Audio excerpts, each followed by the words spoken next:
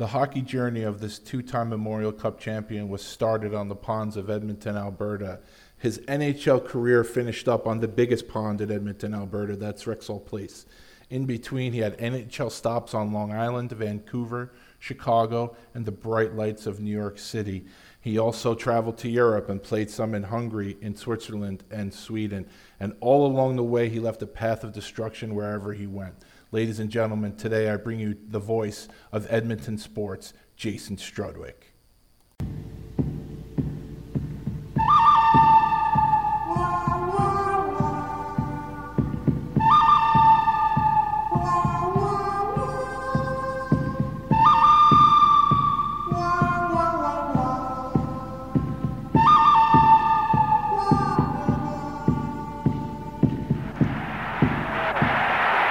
Nystrom's really getting some good right hands in.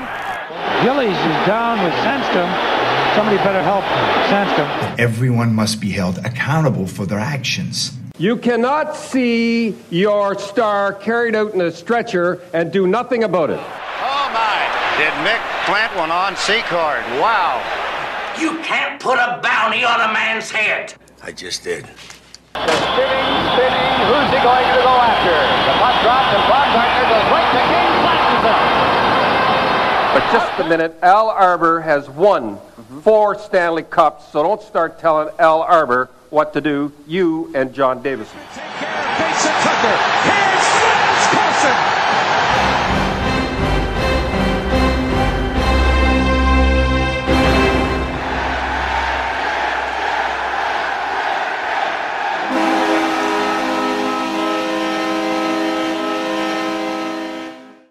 Welcome back to Coliseum Chronicles, the Penalty Box. I'm your host, Joe Lozito. So before we get right down to it with the episode this week, there's a few things that I would like to address with what's going on in the world right now. First thing is we're balls deep into this coronavirus, and yet I still can't believe there are people out there that they're not taking this seriously. Every day on the news. And I'm not a news watcher, but I do watch the local news. Every day on the news, the numbers continue to grow and continue to grow. And yet also on the news, I'm seeing people having public gatherings. My wife works in the 5 towns, and there seems to be some sort of public gathering every other day there. I don't know if people think they're immune to this stuff or what, but it just boggles my mind.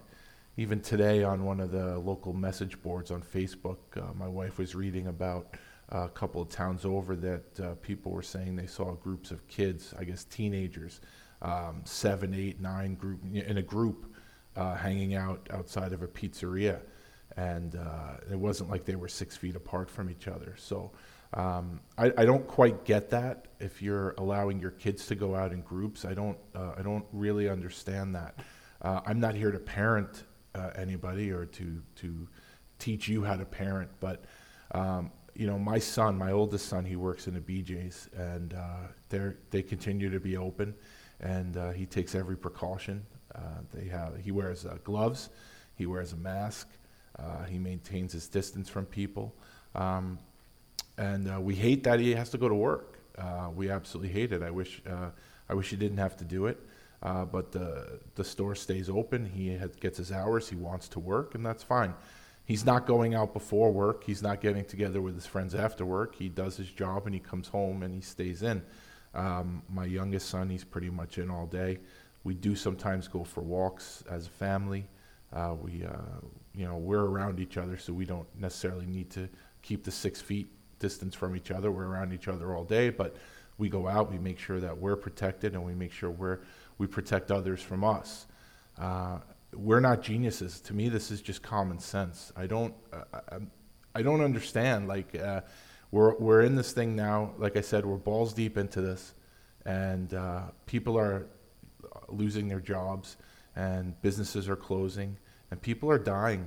I don't know what some people need to take this shit seriously. Stay inside. If you don't have to go outside, don't. Stay inside. The more you stay inside and the more people that stay inside, maybe we can get past this thing.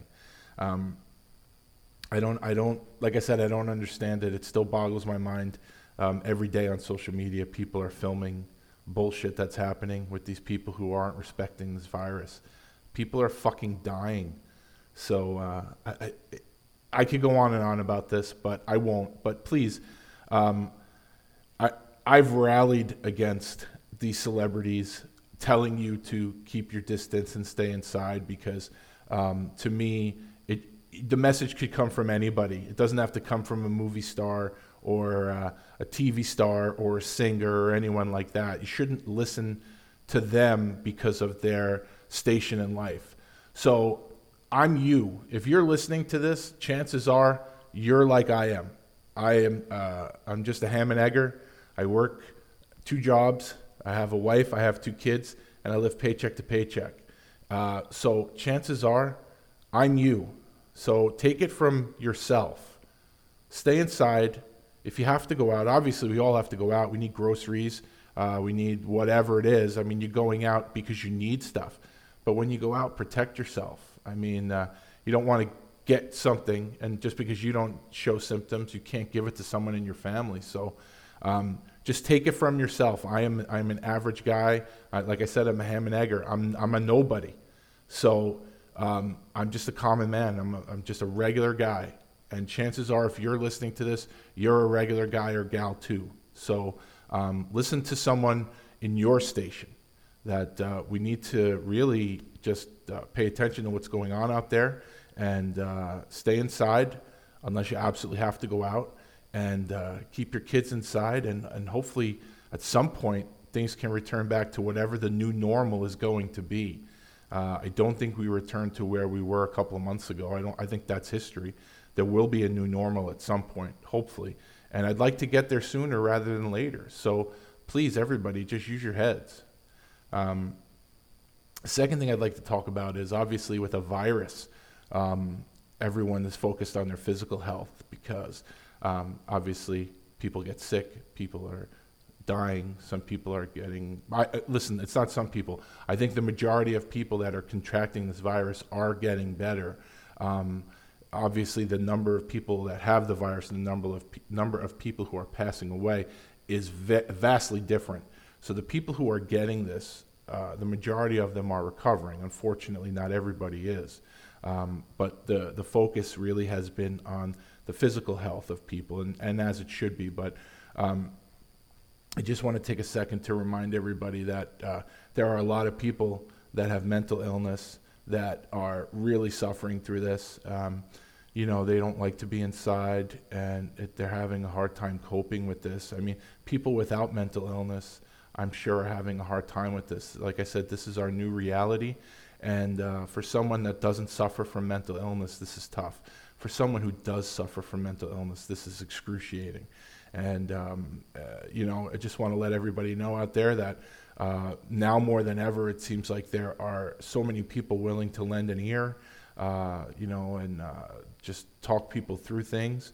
It just seems that way every day on my social media. I see people that are reaching out to other people. If you need a hand, send a direct message or just post it here or whatever. So if you're someone that suffers from mental illness, just again realize you're not alone. You're never alone. And this is a really tough situation for everybody to deal with.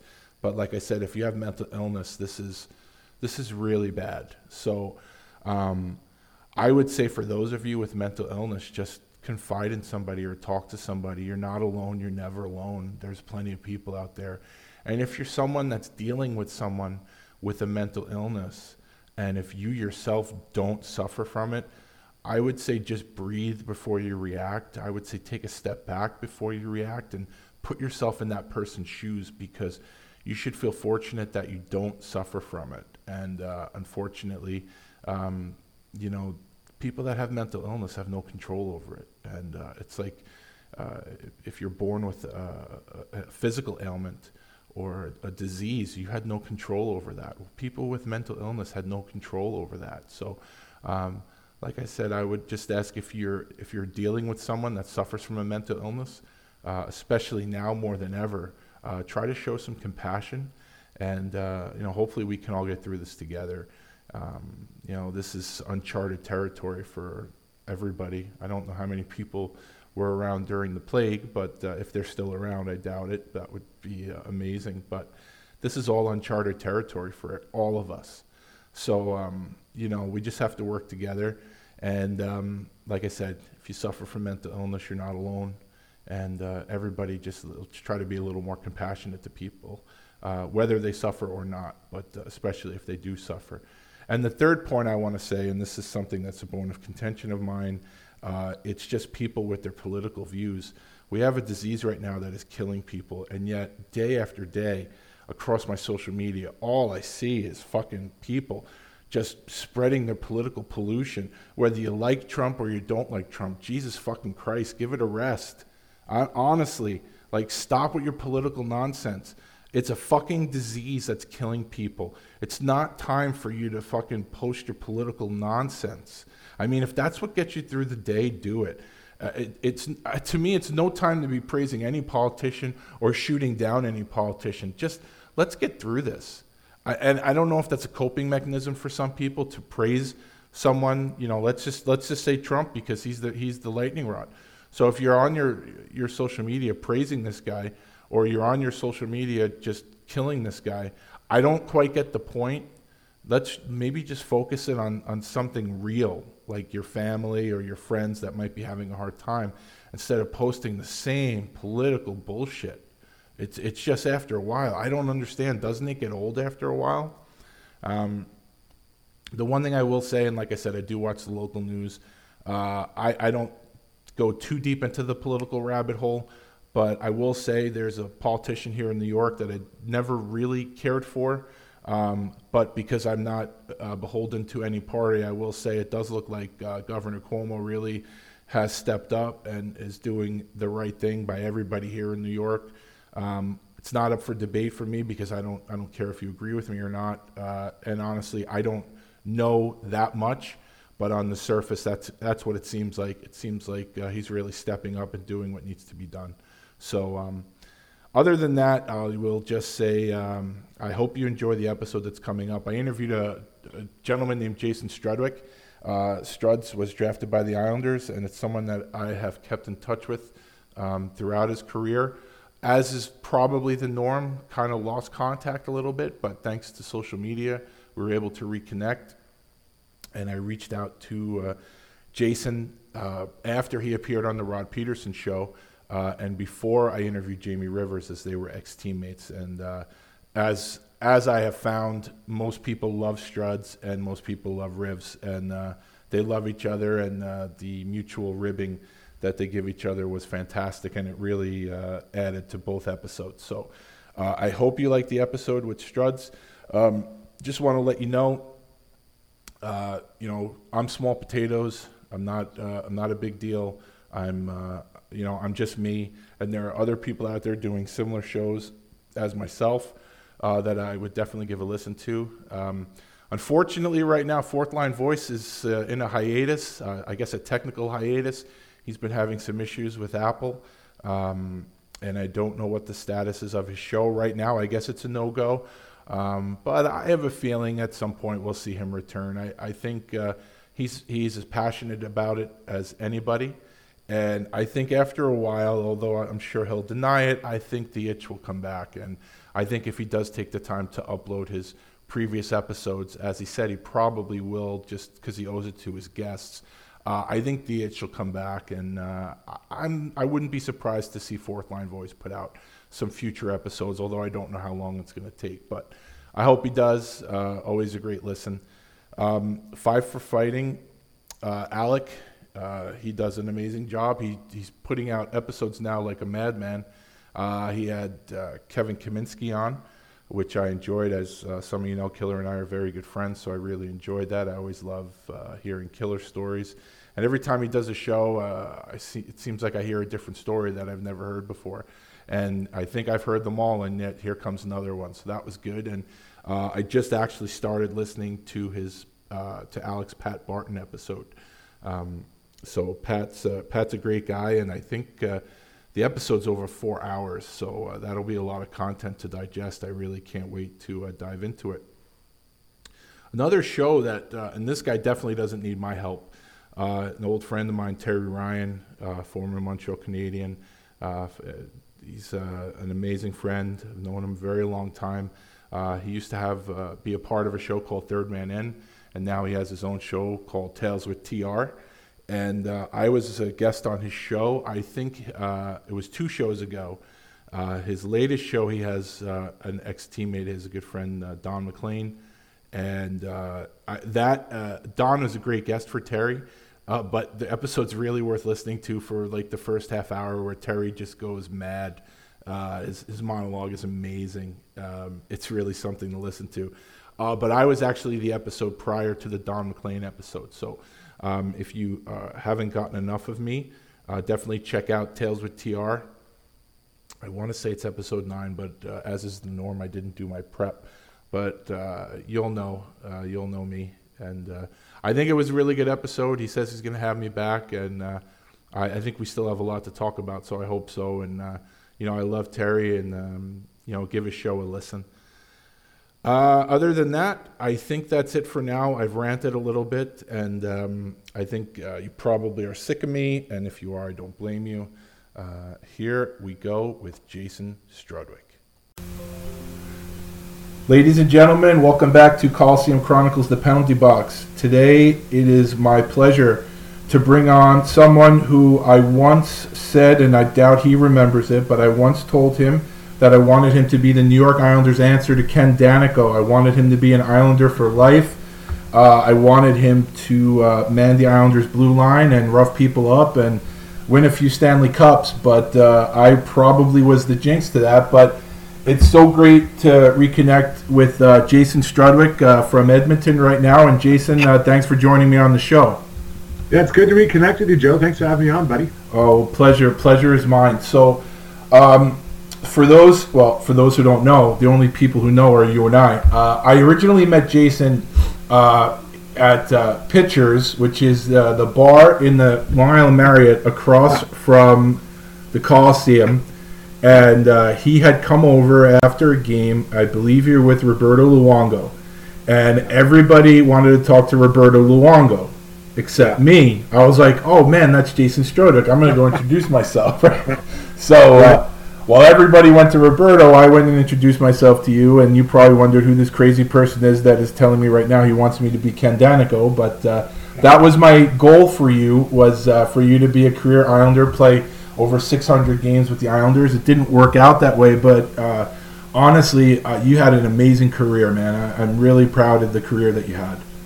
Yeah, thanks a lot. And I have a lot of vivid memories of my time at the Islanders. Most of my time with them was in the minors. But you know what? I think that it's, I was a pretty naive hockey player, if that makes sense. Not in terms of the world, but in terms of the way the hockey world worked. I just loved to play. Like I just wanted to play. And I love competing. I don't know if I'd say I'm a really competitive guy, but I love competing. I liked having other guys have a bad shift or make them have a bad period. And I really enjoyed that. So going to Long Island, and I kind of knew what it was all about, but until I actually arrived there and saw some of the passion of the fans, and like you said, I stayed at the Long Island Marriott there for I think 2.5 months or 3 months to 1 year before I got traded, and I really got to know a lot of fans because that's a clearinghouse. A lot of fans go there before the game, after the game, and I'm trying to get somewhere to eat. I had no car, so I'd have to eat there. I think there was a bagel place across the street, or was it New York Bagels or something? I would go there. Yeah. But I have so many just really strong memories as a young, when I finally made it, I was 22, and living at the Long Island Marriott and going down to I forget the mall. I would take a cab to the mall. Roosevelt Field, yeah. I'd go there for lunch after practice. I'd beg someone to drop me off there, and then I would just hang out and then take a cab home, and I'd just do anything to kill time. So yeah, there's a lot of good memories of that short time with the Islanders. Well, that's great. We're going to get to the Islanders in a little bit, but first, if I was in Edmonton when Jason Strudwick was 5 years old, 6, 7 years old, and you're on the pond, I'm assuming you were an Edmonton Oilers fan. Who are you? I was. Yeah, I was a huge. Yeah, obviously. Yeah. I love Mark Messier. Yeah. Okay. Now, tell me about the Edmonton Legion and the Edmonton Pats in the is that the Alberta Midget Hockey League? Yeah, Yeah, so I grew up playing in Edmonton, and if you ask me at 8 or 10, or ask anyone would I was going to be an NHLer, people have said no way. I just played because my buddies played, right? And we hung out, and I one of my best friends growing up was T.J. Woodward, and we played together for a lot of that time, and we were D partners, and we were kind of slow. We weren't really great, but we had a lot of fun. And then my two cousins are the Niedermeyers, and they started taking hockey quite seriously. And I remember when I got to around Bantam, or maybe end of Pee Wee, I ran into we got to we saw each other quite often, but these two guys were in shape and like training hard. I'm like, what is this? Like, it was like I found a whole new world. So I started running with my dog every morning, and when I first started running, I wasn't in great shape. I could barely run for 15 minutes. Well, I'd run every day. Like, there was no training protocols then for a 13 or 14-year-old. So I just ran every day for like an hour with my dog, my little Schnauzer. We'd run, and that really made a difference, because now all of a sudden I was able to keep up a higher level of play for longer because I was in better shape. But I also got quicker. I got a little bit lighter. Then I started doing box jumps, push-ups, running up hills. Eventually I had to leave my dog behind because I was in better shape than her. But I just started becoming a better athlete. And then I got towards where you're talking about a midget. We were on a terrible team. Like, I think my last 2 years of playing for the Pats, we maybe won 10 or 15 games. But I got to play a ton. Like, our team wasn't very good, so I got to play a ton. And at the same time, I was playing basketball at my high school. And I was a lot. I played basketball the same way I played hockey. I loved the physical play under the rim, and I liked making people having bad days. Like, I always think I got more pleasure out of making someone miss a shot, or pushing them out of their comfort zone, rather than scoring. That's just how I was built. So I think I became a lot more athletic playing basketball, hockey, the running, the training. And then it kind of all came together that last little bit of midget when the Kamloops Blazers saw me playing and thought there was more than what I mean, my hope was at best to go play for U of A, University of Alberta here in Edmonton, the Golden Bears, which are a really good program. I would have dreamt when I was in grade 12 to play for them the next year. And that's where you caught the eye of Kamloops. So in 93, 94, just to ask you about a couple of teammates you had. One guy who I've always been a big fan of, and I'm sure it's going to be no surprise to you, is Chris Murray. Darcy Tucker, who I was always a fan of until that Islander series where he kind of irritated me, but that's him doing his job. Shane Doan, and a guy named Jerome McGinley who had a pretty good career. Yeah, it was amazing. My first year in Kamloops, I went there as an 18-year-old. Another guy, Jason Holland, dropped by on there. He went as a 17-year-old. Then as a 16-year-old, Jerome McGinley went in. And so all three of us went in. And, we really became big parts of that team's championship that year and then the next year. But I'll start with Chris Murray. I mean, he wasn't the biggest guy, but he fought everyone and anyone. And, he really, I wasn't a real fighter. I didn't really know anything about fighting when I got to junior. And he spent a lot of time with me kind of building me up. And we went to the Memorial Cup that year. He fought every game in the round robin. He fought tough guys. And, he fought for us all the time. And he was our tough guy, and he did a really good job. Shane Doan, he was 17 when I arrived there, and just a man-child. He was 215 pounds probably then, and just, you could toss anyone around. So he had a huge impact for us. Darcy Tucker, he was, he was our leading scorer. Guy, he was so irritating, and he loved to get us. But he was a real competitor, probably one of the most competitive players I ever played with. He would do anything to win, and that was pretty cool. And then Jerome McGinley, Jerome and I and Jason Hall are all still really good friends. We see each other a couple times a year. And, the thing about Jerome that really blows me away is that he had so much natural talent, but more than anyone else, I think he realized how much work he had to put in to refine that. I'll give you an example. When we were young, when he was scoring, let's say, 20 goals or 23 in the NHL, whatever it was, he called myself and Holland to go practice him in the summer. And we're both like, what? Like, we were working out. Holly and I were working out, squatting, bench pressing. He's like, let's go work on our skills. So we went out there, and Inky was shooting pucks like crazy. And he's like, you guys, you got to work on your skills. So we kind of got started on that. I wish now I would have done more. But, whatever. You only know what you know. But, he worked his way up to 50 goals. And after he got to 50, he kept working on that. And so he was an impressive, as skilled as he was even that much more of a harder worker. Well, that's good. And he's always been a favorite of mine. I think anyone that is a fan of hockey, I mean, I don't know how you don't like a guy like Jarome Iginla. And on top of that, I've never really had any personal dealings with him, but I've never heard anyone say a bad thing about him as far as a person. He seems like a real prince of a guy, and he just seems like he treats people right and that there's no ego there. So it's good to hear about him. So getting back to Chris Murray, I believe this playoff year, I think this was when he fought Steve McLaren, if I'm not mistaken, of North Bay. That was one of the best fights, probably of that season. And maybe just a highlight for both of them because they're both very tough. Oh, Chris, so when we went to the Memorial Cup, Chris Murray was my roommate, and we were in Laval, I believe, Laval, Quebec. And he fought every round robin game, and I forget the guy, maybe that he fought in from the French teams, but he fought everyone. Mm-hmm. And at night he had bone chip floating around his hand, so his hand would swell up. It looked like he had a balloon under his skin. It got so big. So he'd look over, and he wouldn't even be upset. He'd be like, "Hey, Strutty, can you go grab me some ice?" I'm like, "Yeah, no problem. I'll go get the ice because you're fighting these guys on me." So I'd run down there and grab this ice, a bucket of ice, and he'd put his hand in it, and we'd just talk. We'd sit there, and there wasn't a lot of English TV, so he and I would talk, and he would talk about how he's doing and how he felt and all that stuff. And then I'm like, "What do you think?" He's like, "I'll be good." The next morning, his hand was maybe half the size. Boom, we play again. He'd fight again. Like but he did it for the team. And I think that's what people don't understand about fighting is that you're not out there trying to win the championship title like you see in wrestling with the Macho Man, who is my favorite wrestler, by the way. But he was doing it to protect his guys so that I didn't have to do it, or Jason Holland didn't have to do it, or Jared Dooling, and we could just play. I know, like at 18, I was middle age for a junior career, but I hadn't evolved to the point where I was like capable of fighting those guys. But I was a big part of our team. Like I was our second pairing defenseman and a kind of like a shutdown guy. So I couldn't be fighting. So he did it, so I didn't have to. Yeah. As I got older, I was able to handle those types of guys. But at that time, I wasn't ready. And I always appreciate that about him and the way that he handled himself, because he did such a good job. And that fight Tom with McLaren was epic. I remember sitting there like, you got to be kidding me! Like I'll never fight like these guys.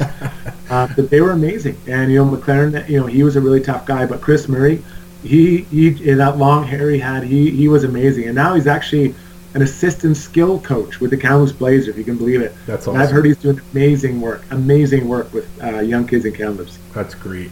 So although you were still learning how to fight at this point, am I correct in saying your first Western League fight was against somebody called Rocky Thompson? Yeah, what a bad decision that was. I hadn't really. I think it was like November maybe that happened, and I hadn't really fought. And when I was in midget, I got pretty decent points, like not great, but like point a game. But that's not that good for a midget guy who went on to play in the NHL. But anyways, so when I arrived in junior, I wasn't sure what I had to be, and or how to have success. I remember Don Hay brought me in. He's like, if you want to play in the Western League for me, you've got to be aggressive. And he didn't say you had, and I remember saying, I don't want to fight. He's like, I don't care if you fight or not, but you have to be aggressive. And so around that time, just before Christmas, I think around the time I had Rocky, I was like, you know what? He's right. I got to be. So I started getting a little swagger, being a little more physical, and kind of being a prick. And we were playing against Medicine Hat, and Tyson Nash, who went on to have an NHL career, was as irritating as Darcy Tucker, maybe more. Oh, yeah. And he said something to Rocky, and Rocky chased him around. I'm like, well, now's the time. And then I dropped the gloves with Rocky, and Rocky, I thought he had 3 arms. Like, I think his 2 arms tied up. He hit me so many times. Luckily, we had visors. Otherwise, my face would be like, I looked like someone off the Goonies. He was really amazing, and he was such a good fighter, Rocky. Undersized for the guys he fought. And I never fought him again. I don't think we really played against each other again after that much, except in junior. But yeah, he was undersized, but he was a smart fighter. Like sometimes I look back and think, my God, like how did I not die in some of these choices I made fighting guys? And Rocky is in the top 5 of those bad choices. No, well, I'm sure Rocky is on a lot of people's list of top 5 bad choices. So, so you're not alone. So that was your first year in the Western League, and you go all the way and you win the Memorial Cup. So for someone that grows up in Canada, at your age, for that age, that's the ultimate. So what's that feeling like? Just, and it's your first year. It's not that it's your third year in the West. Your first year, you go right in and you guys win the Memorial Cup. What's that feeling like? Well, 2 years earlier, the Kamloops Blazers had won the tournament, and my cousin Scott Niedermeyer, who had a probably above average NHL career, probably with the Devils and Ducks. Yeah. I don't know if he's that good. He was okay, but I'd watched him in Seattle win that championship. Now at the time I didn't even dream that I'd be playing the Western League, much less an important part of a Western League or a Memorial Cup champion.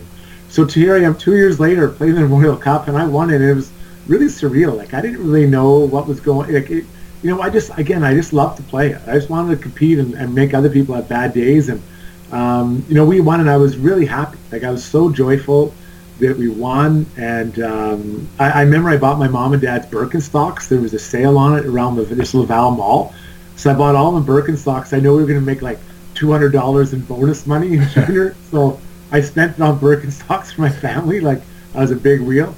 I won it, and I remember being really happy, but like, it wasn't, you always hear guys talk about championships, like winning the championship is just based on how much work you've put in. Yeah. So after you win, it's almost like, it was supposed to happen that way, right? And I kind of looked at it a little bit like that way. Like, I put a lot of work in that season to be a better player, for all the team to be improved, and we improved every game. We weren't even supposed to be in that picture. It's supposed to be Portland Winterhawks, and we made it. So I would say it was a big, it was a huge effort, and we got it. And after, I was happy, but I remember thinking, we got to win it the next year because we're defending it in Kamloops. Now, that year, even though it was your first year Western League, you were draft eligible. You ended up being drafted by the Islanders in the third round. So a few questions. Had you spoken to them before the draft, and were there any other teams that maybe had given you the impression that they were going to take you if you were still there? Well, it's funny. The guy, Jared Dooling, was our captain. And Jared Dooling, he was also drafted by the Islanders. I think he was a third rounder, actually. And I remember just before the draft, he called me and said, Struddy, I hope it works out well for you. And just pray you get drafted by anyone but the New York Islanders. And I'm like, I said, yeah, no problem, man. Like, you know what, they hadn't even talked to me. I didn't think they even knew who I was. And so when I got the call that morning, I was drafted by the Islanders. I'm like, oh my God, the first thing I thought was Jared Dooling saying that. I'm like, oh my God. And he called me, he's like, oh, it won't be that bad. I'm like, why? What's so wrong with it? But whatever. Like, I got drafted, and it was a lot different than it is now. There was no big production or anything, like, I got the phone call and said I was drafted, and my mom and dad, we went to eat at like this restaurant in Edmonton with my sister for lunch and had a couple of milkshakes, and that was it. And before that time, I just started a job for like 2-3 weeks. Cleaning carpets was my job. And so after I got drafted, I quit, and I said I got to get serious about working out. And I think I started cutting lawns in the afternoon. And you actually make pretty good money cleaning carpets. You'd be surprised in Edmonton. A lot of dirty rugs up here. So we, so I started working out harder and kind of getting ready for the next year, because I'm like, you know what, if someone thinks I'm worth a third round pick, like, I got to really put the time in here to try to become max out on my potential. So you're part of something that I don't ever remember seeing, and I would imagine it would have been brought up to you if it had happened prior. You were picked in the third round. Before you in the second round was your teammate Jason Holland, and after you in the fourth round was your teammate from Kamloops, Brad Lukowicz. I don't know if that had ever happened before, where a team had picked 3 teammates in 3 consecutive rounds. Yeah, you know what? I personally, I loved it, because like I was now, I could have been drafted the year before, so I was drafted the second year of my draft eligibility. And then now I'm going to my first camp when I was 19, except that there was a lockout that year, so we didn't go to camp. So then at 20, I'm going to my first NHL camp. But luckily, I had 2 of my good friends there in Luker and Holly. And then a guy we played against a lot, Brian McCabe. So 4 D-men all around the same age from the Western League. And I think like what they were trying to do made a lot of sense. Like they were getting 3 kids off a winning team, defensemen, all a little different, Luker and Holly were more gifted offensively, for sure. I was probably, the more consistently physical of the 3 of them. Yeah. But there was something for everybody in that group. So, and you had Brian McCabe. So, in theory, it could have maybe worked out differently if the others are maybe handled differently. But whatever. It's But in theory, they made a lot of sense what they were trying to do. And like I said, very selfishly, I was really happy. I had two of my best buddies I just competed with for almost 2 full seasons, 2 full years in the Western League going to the same camp as me. So you mentioned about the lockout. Now, was there any? Did you come to Long Island for a visit at all after the draft, or you hadn't been here yet because then the lockout happened? Had you come at all? Yeah, right after the draft, they had us down. Okay. We went to the draft, so we went to Long Island. I'd never been to New York, and I remember thinking, this is crazy. Like, they took us in. We did all a bunch of stuff in Long Island, and they took us in for a night into New York City. And I remember my jaw was probably just scraping off the ground the whole time. And to think like they drove us by the garden and said, one day we'll be playing against the Rangers here. I'm like, oh my God, like this is crazy. Like I can't believe this is actually going to happen. And that to me was a real. Before maybe like, okay, why are they doing this? But to get the experience, get to know your peers.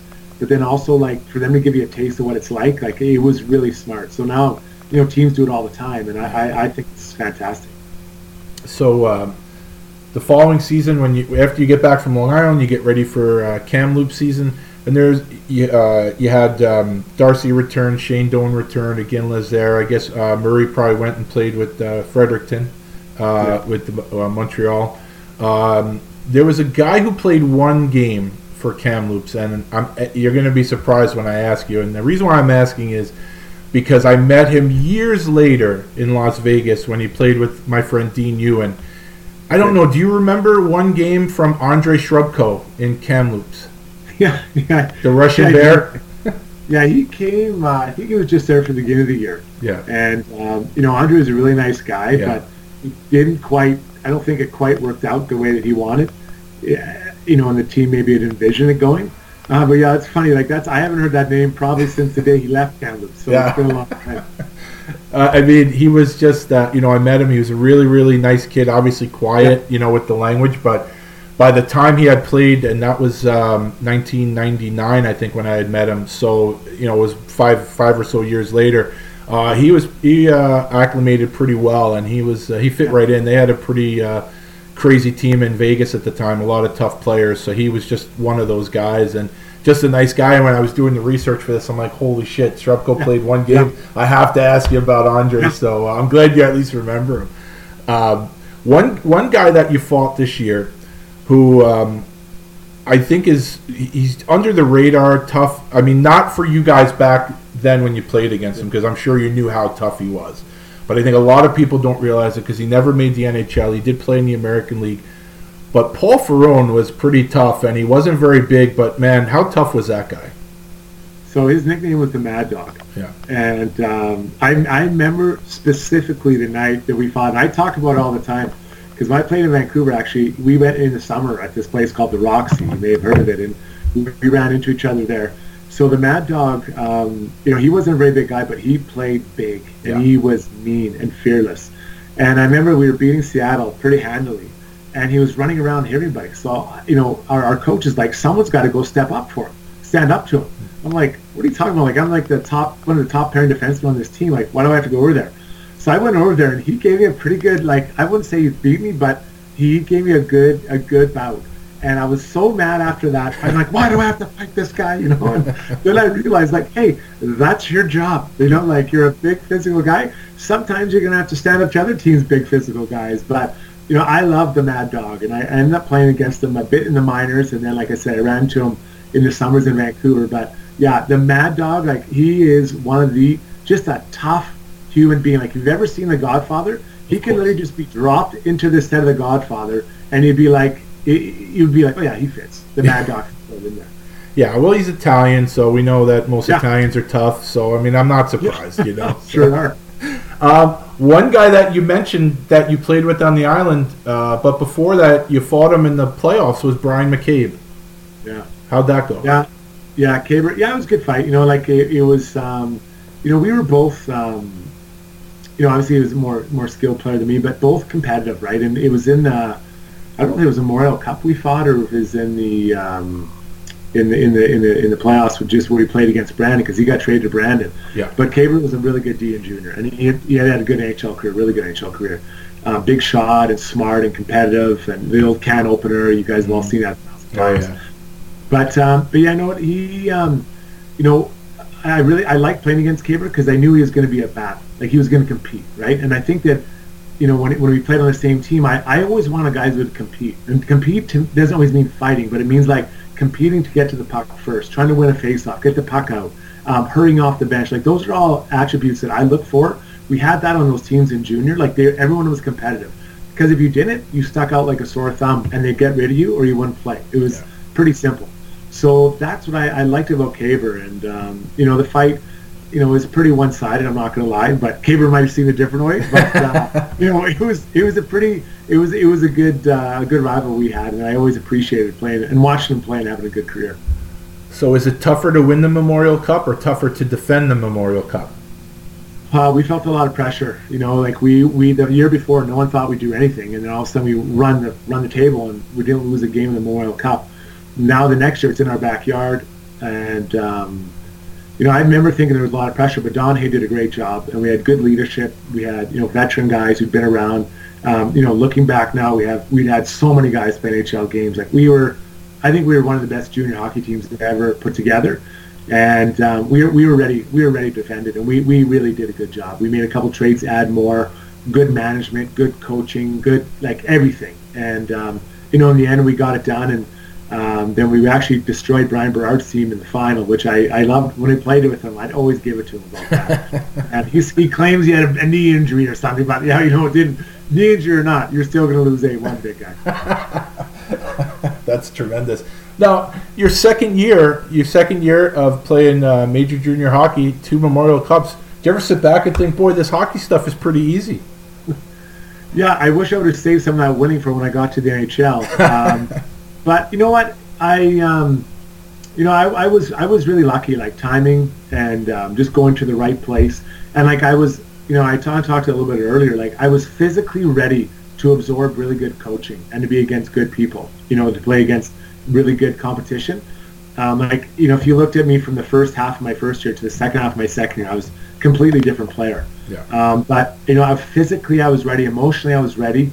And to just go somewhere where the coach sees exactly how you have to play, and he gives you that role, and the team needed that guy, a guy like me in that spot. I was so lucky. So, luck meets preparation, I guess, is what you want to say it. But, those are some of my best times ever in hockey. And all those guys, there's guys that are, broadcasters, coaches, guys that just stopped playing.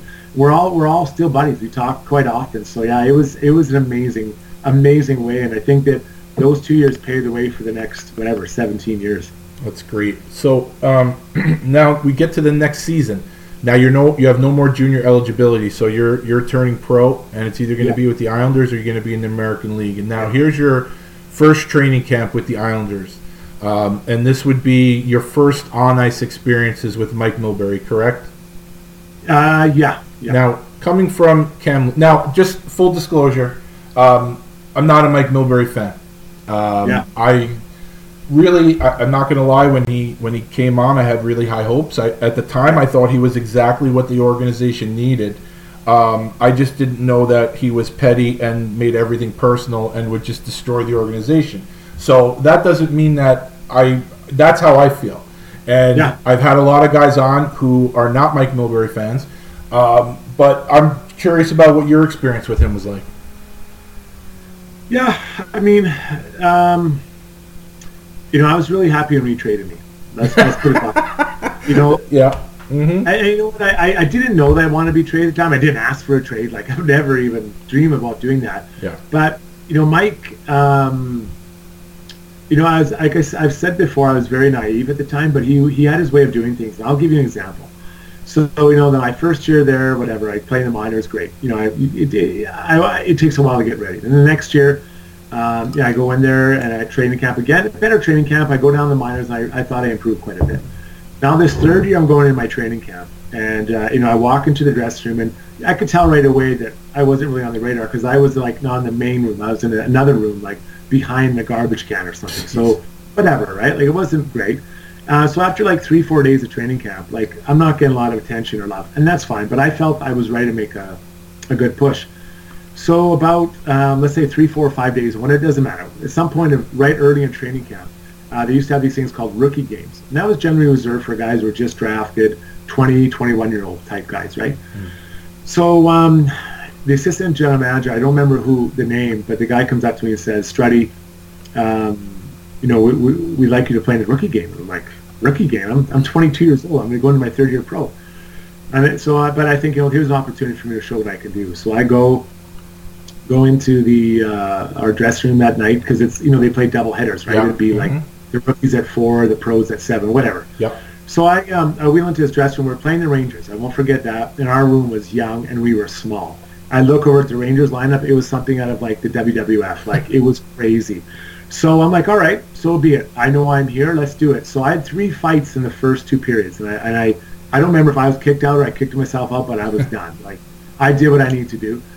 So I get back into the dressing room and I'm icing down my hands, and in walks the assistant general manager, whoever, maybe it was a trainer or whatever, says, Strutty, Mike Milbury wants to see you. I'm like, oh great. So like, geez, I've got some, maybe I made a dent in this inability to even get on people's radar for this camp. So I get changed quick and I run into his office. And my ass barely touched the seat. He says, "You're getting sent down. You're never going to play in the NHL. You can ask for a trade, but no one's going to want to trade for you. My advice is for you to enjoy this year, party like crazy, and then next year either get into coaching or go back and use your money to go to school." His ticket is like, okay, good luck. And I won't lie, I was pissed. I just fought 3 times for him out there, knowing it didn't matter what I did. I could have scored a hat trick, fought 3 times, and then, cured the world of cancer. I still was getting down. And so I was so pissed. I remember I called my agent, and he didn't answer, whatever. I just gave it to him. I was so mad. Not at him, but just venting. Yeah. And I yelled at, I called my parents, and I was mad at them. And, now as a dad, I understand how hard that would have been. I should probably apologize to him. But, my parents, they were just like, just do what you got to do. So I get on, that night I did go out and have a few beers, probably at Pitchers. Yeah. And then I got on the plane to Kentucky. And I remember on that plane ride, I was like, okay, like a bit of a come to Jesus moment. I have 2 choices. I go down to the minors and I just do what he talked about, party like crazy, and just say I'm done, or go down there and work on my game. Because I really thought I was close. And Dougie Huda, who was been a really good coach for a long time, he was a player then. He said, Strutty, you're so close. Don't give up, man. And I always thought that was amazing because I was going to take his job, which is crazy. So anyway, so I go down the minors, and as luck would have it, Victor Tikhonov's son became our assistant coach, Vasily Tikhonov. Mm-hmm. So within 2 days of being there, he pulls me over, and he's really heavy accent. He's like, Strutty, he goes, you are really close to being an NHL player, but you have to work on these things. If you will come on the ice with me every day, 15 or 20 minutes before, I promise I'll be out here, and we'll make you a better player. I said, I'm in. So he showed me what to do on the ice, off the ice, stuff I wasn't doing already. And I did it all. I did that right up till Christmas. And right after Christmas, I got called up. Shara and I got called up. And I never got sent down again from the NHL. Well, actually, I shouldn't. I did go for the playoffs, but that's a different. But other than that, I was in the NHL the whole time. And I credit, in a weird way, I credit Mike Milbury for really motivating me. And I credit Vasily Tikhonov. His impact on my career was, like, it was, I can't measure it. No one had a bigger impact in let's call it 4 months more than Vasily Tikhonov had on my career. Wow, that is amazing. Not surprising, but it's an amazing, to hear firsthand from, basically everyone that I've had on the show so far, to just hear their different interactions with Mike Milbury. Yeah. If you have time, I would definitely go back.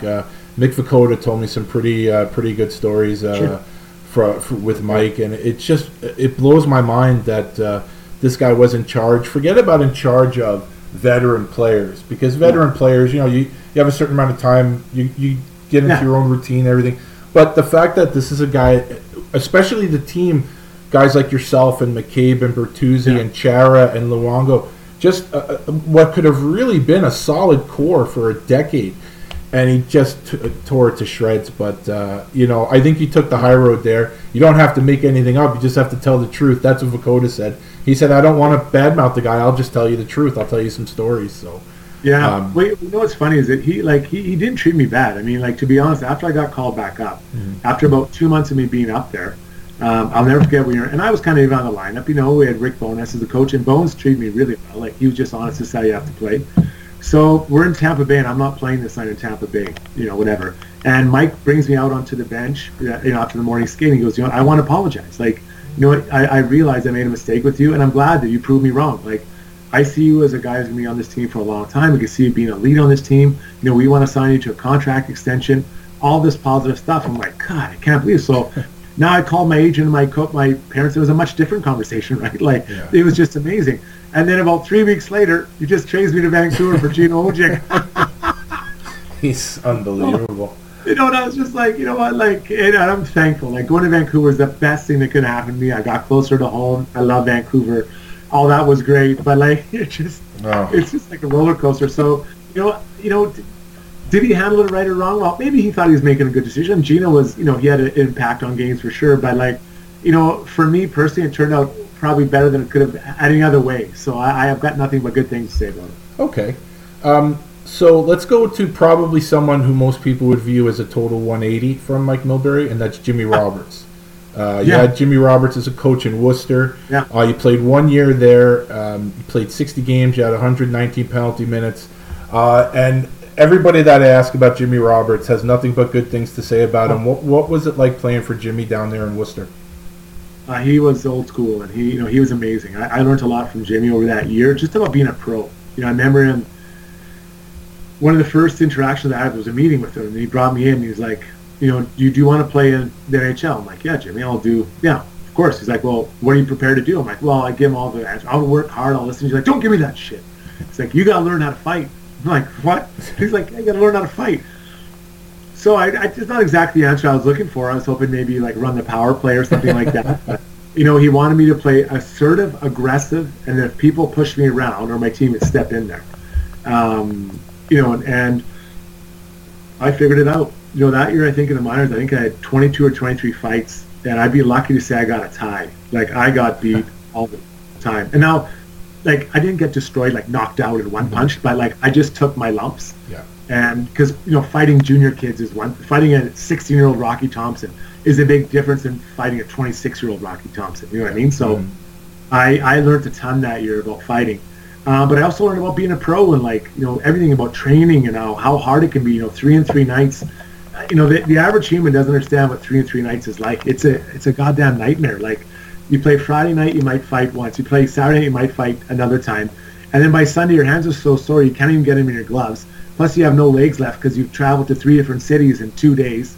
And you're playing an afternoon game on Sunday to boot. So, you learn to suck it up. But coaches are watching and teams are watching how you respond to that, right? So, Jimmy was really, unfortunately, he passed, but Jimmy was a great human. So 2 of the guys that maybe helped with your schooling that year were also parts of the Islander organization, and they were little guys, Ken Belanger and Eric Cairns. You fought both of those guys. Do you remember those fights? Yeah, I those were 2 bad decisions as well. Like Eric Cairns, I'll never forget it because I like to be off the ice last in our building in Worcester, or off the ice for warm up. And Eric Cairns, he was also the last guy. Him and this guy Ryan Vandenbush, who also was really tough. Yeah. So as they're skating off the ice, they had to come out of they'd go off in our zone where we warmed up. And Cairns shoots a puck in the net, and I just snap. And I go and get the puck out of the net, and I shoot a slap shot as hard as I can at him as he's walking off the ice, and it hits him in the back of the leg. Oh. And the second it goes off my stick, I'm like, oh my God, what have I done? So he turns down and he's like, he just snaps on me. I'm like, oh my God. So Jason Wimber was on the ice with me, a guy who played the Anders for a while, and I'm skating off the ice. He's like, what did you do? I'm like, I don't know. I just snapped. And he's like, why would you do that? I'm like, I don't know why. He's like, don't worry, it'll be fine. Like, you're a defenseman, he's a defenseman, you're not going to run into each other. I barely get into the dressing room. Jimmy Roberts walking. He's like, Strutty, one of our forwards is sick. You're playing left wing with Craig Darby tonight. I'm like, what? Are you kidding me? So I started playing. I'm like, oh my God. And Whitmer's looking at me. He's like, you're going to get killed. I'm like, I know. So Eric Cairns, like, we were skating up for it. He's like, I'm going to kill you tonight. I'm going to kill you. I'm like, come and get it. But I was so scared. And we fought. It took a little while, but we fought. And he hammered me thank God I had a helmet on. He hit my helmet so many times. And after we're done, he's like, we're going to fight again. I'm going to murder you. I'm like, oh, my God. So he was again in the box. I'm like, oh, I'm going to die tonight. And he looks over me, and when he kind of calms down, he's like, Strudwick, bad news. I cut my hand. I can't fight again. I'm like, all right, good to know. It's like, thank God. I'm so thankful. So I got to play the rest of the game. I think I even got a point that night. I was so thankful that I didn't have to fight him twice. And then Kenny Belanger, like, he was just, I knew we were going to fight. You just know it's coming. Kenny was trying to send him out, and he was a big lefty. He got me a couple really good lefts, but I hung in there.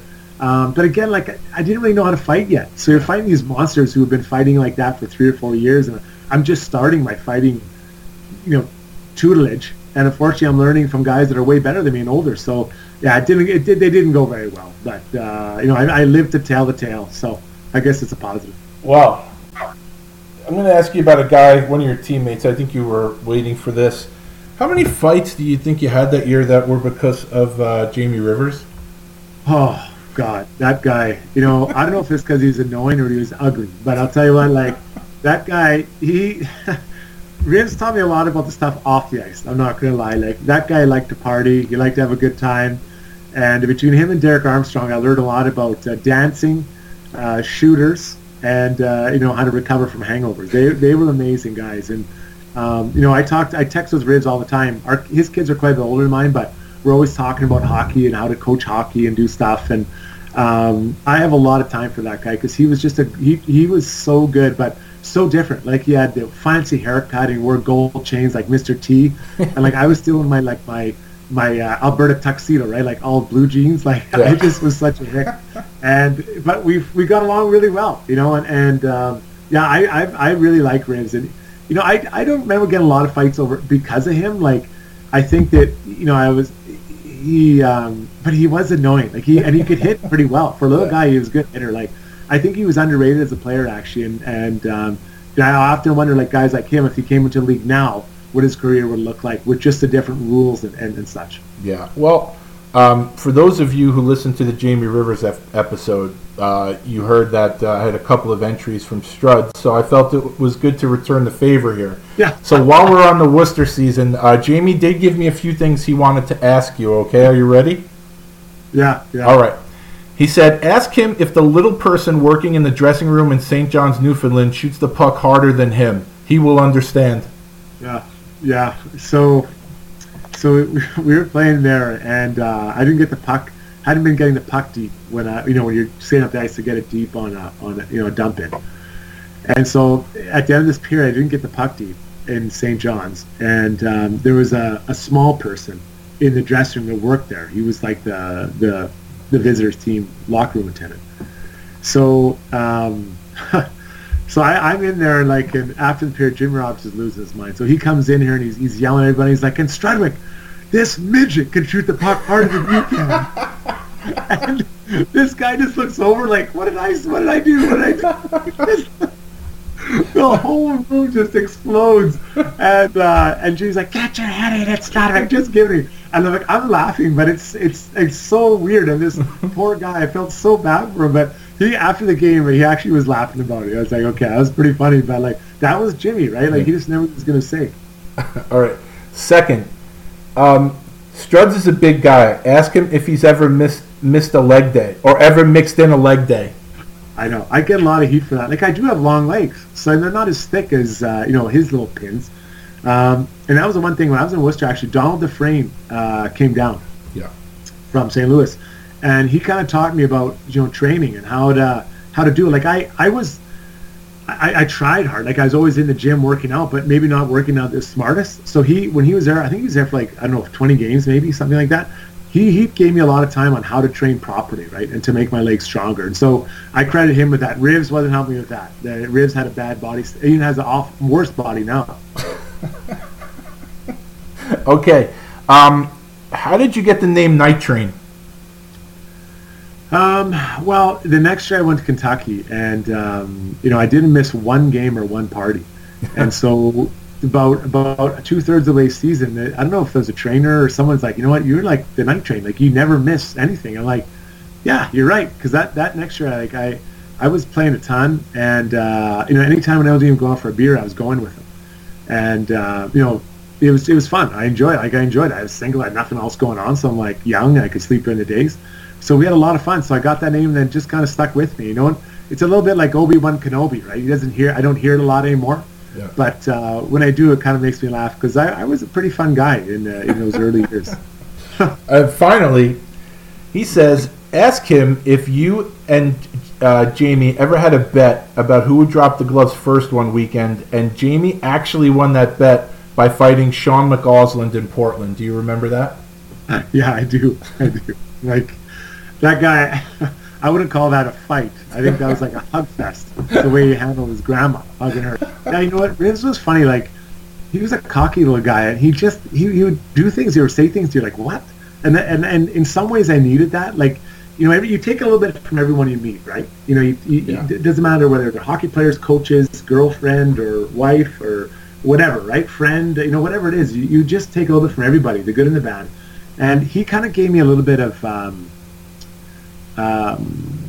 like, he just kind of taught me it's okay to be cocky. Like, it's okay to not maybe, you know, not wear gold chains cocky, but like just to be like a little bit arrogant and have a little bit of a swagger, right? And I was very confident who I was, and like I wasn't getting bullied, sand kicked in my face, but just when you walk into a room to be like, you know what, like here I am, like I can play with this group, and you know, Rivs he actually had a big impact for me. I don't know if I ever told him that, but that part element that I didn't have, he definitely had, and that's a compliment. And I think that took him where it took him.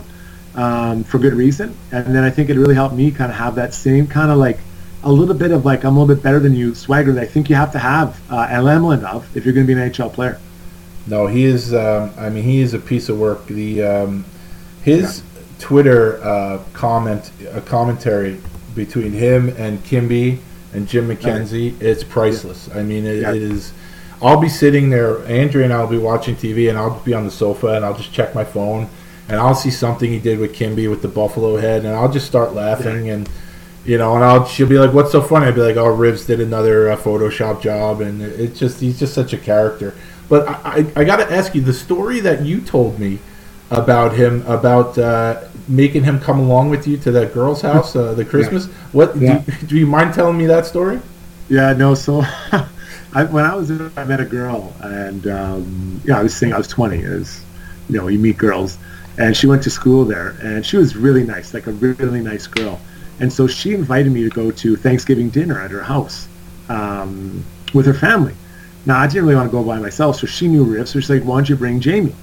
I'm like, okay. So I thought it was like 30 minutes out of town, 20 minutes out of town. It ended up being an hour and a half drive, and we were really hungover. We went out the night before, and we were really hungover.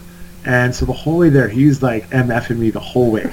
And I'm like, don't worry, I'll be fine. So we get there, and like, it's not just her family, it's like her aunts and uncles, like grandma and grandpa. And it's like, it's kind of like meet the parents. And I'm trying to wheel and deal and talk to everyone. And Riz pulls me over, and he's like, what are we doing here? Like, he was so mad. It was actually a little bit like that movie, Wedding Crashers. Like, you never leave a man behind, Riz.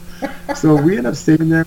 We had a couple of beers, and then we stopped. We had to drive home, and then we watched some football. Like, it was unbelievable. Now, I wish, it didn't work out that I married her. We were pretty young, but it would have been hilarious, like if Rivs would have, because he was so mad, and he had to drive. And he drove his car too. I was like, come on, buddy, just drive. Like, I'm pretty tired.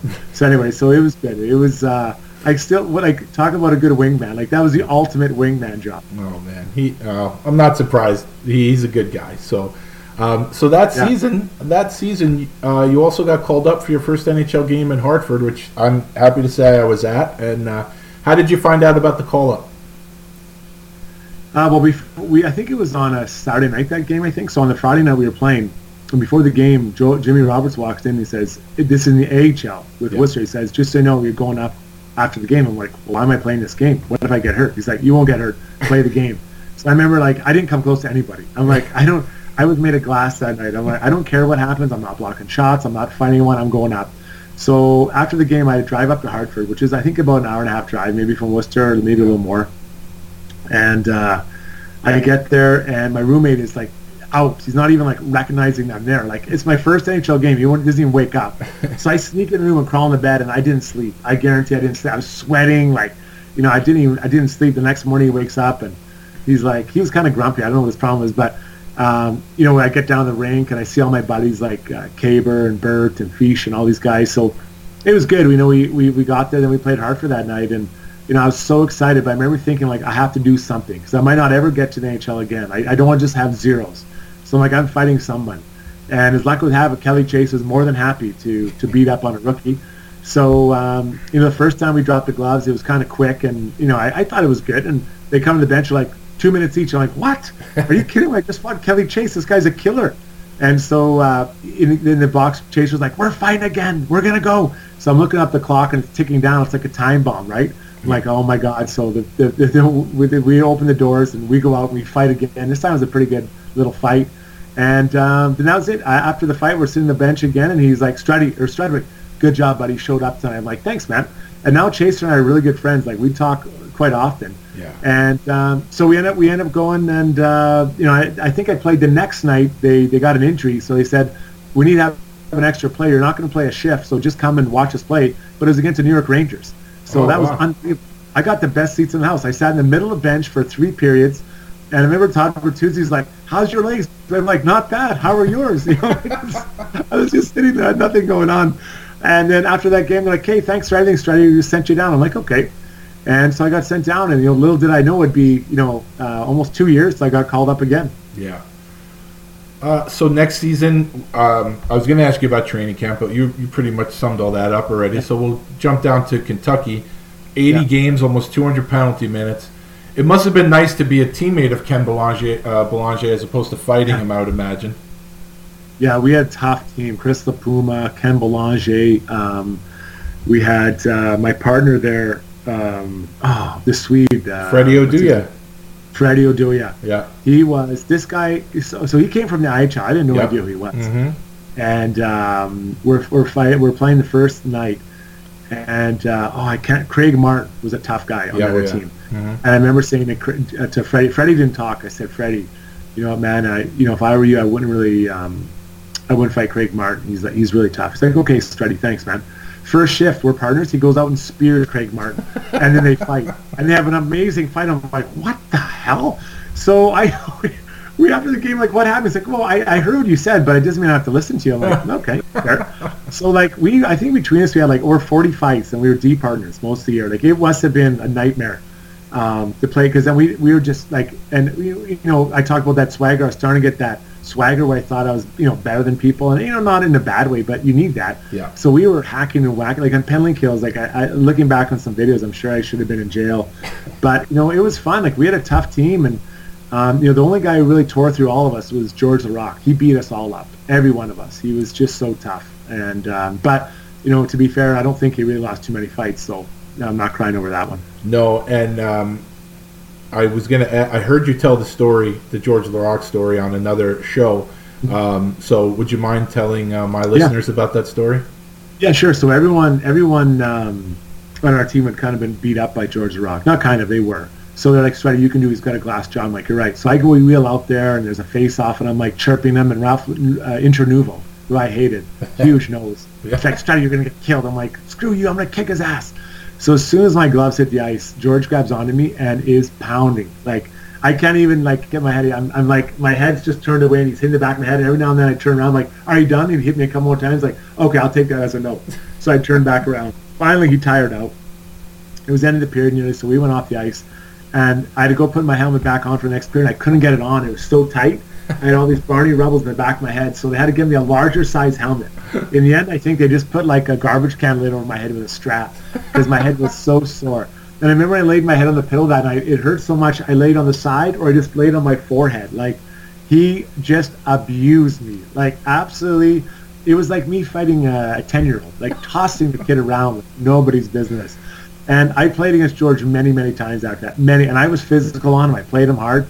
But I didn't even look at him once to fight, because the worst part was he was only getting better as a fighter. Yeah. Like, I was improving, but not at the rate he was. So, it was crazy. He was an animal.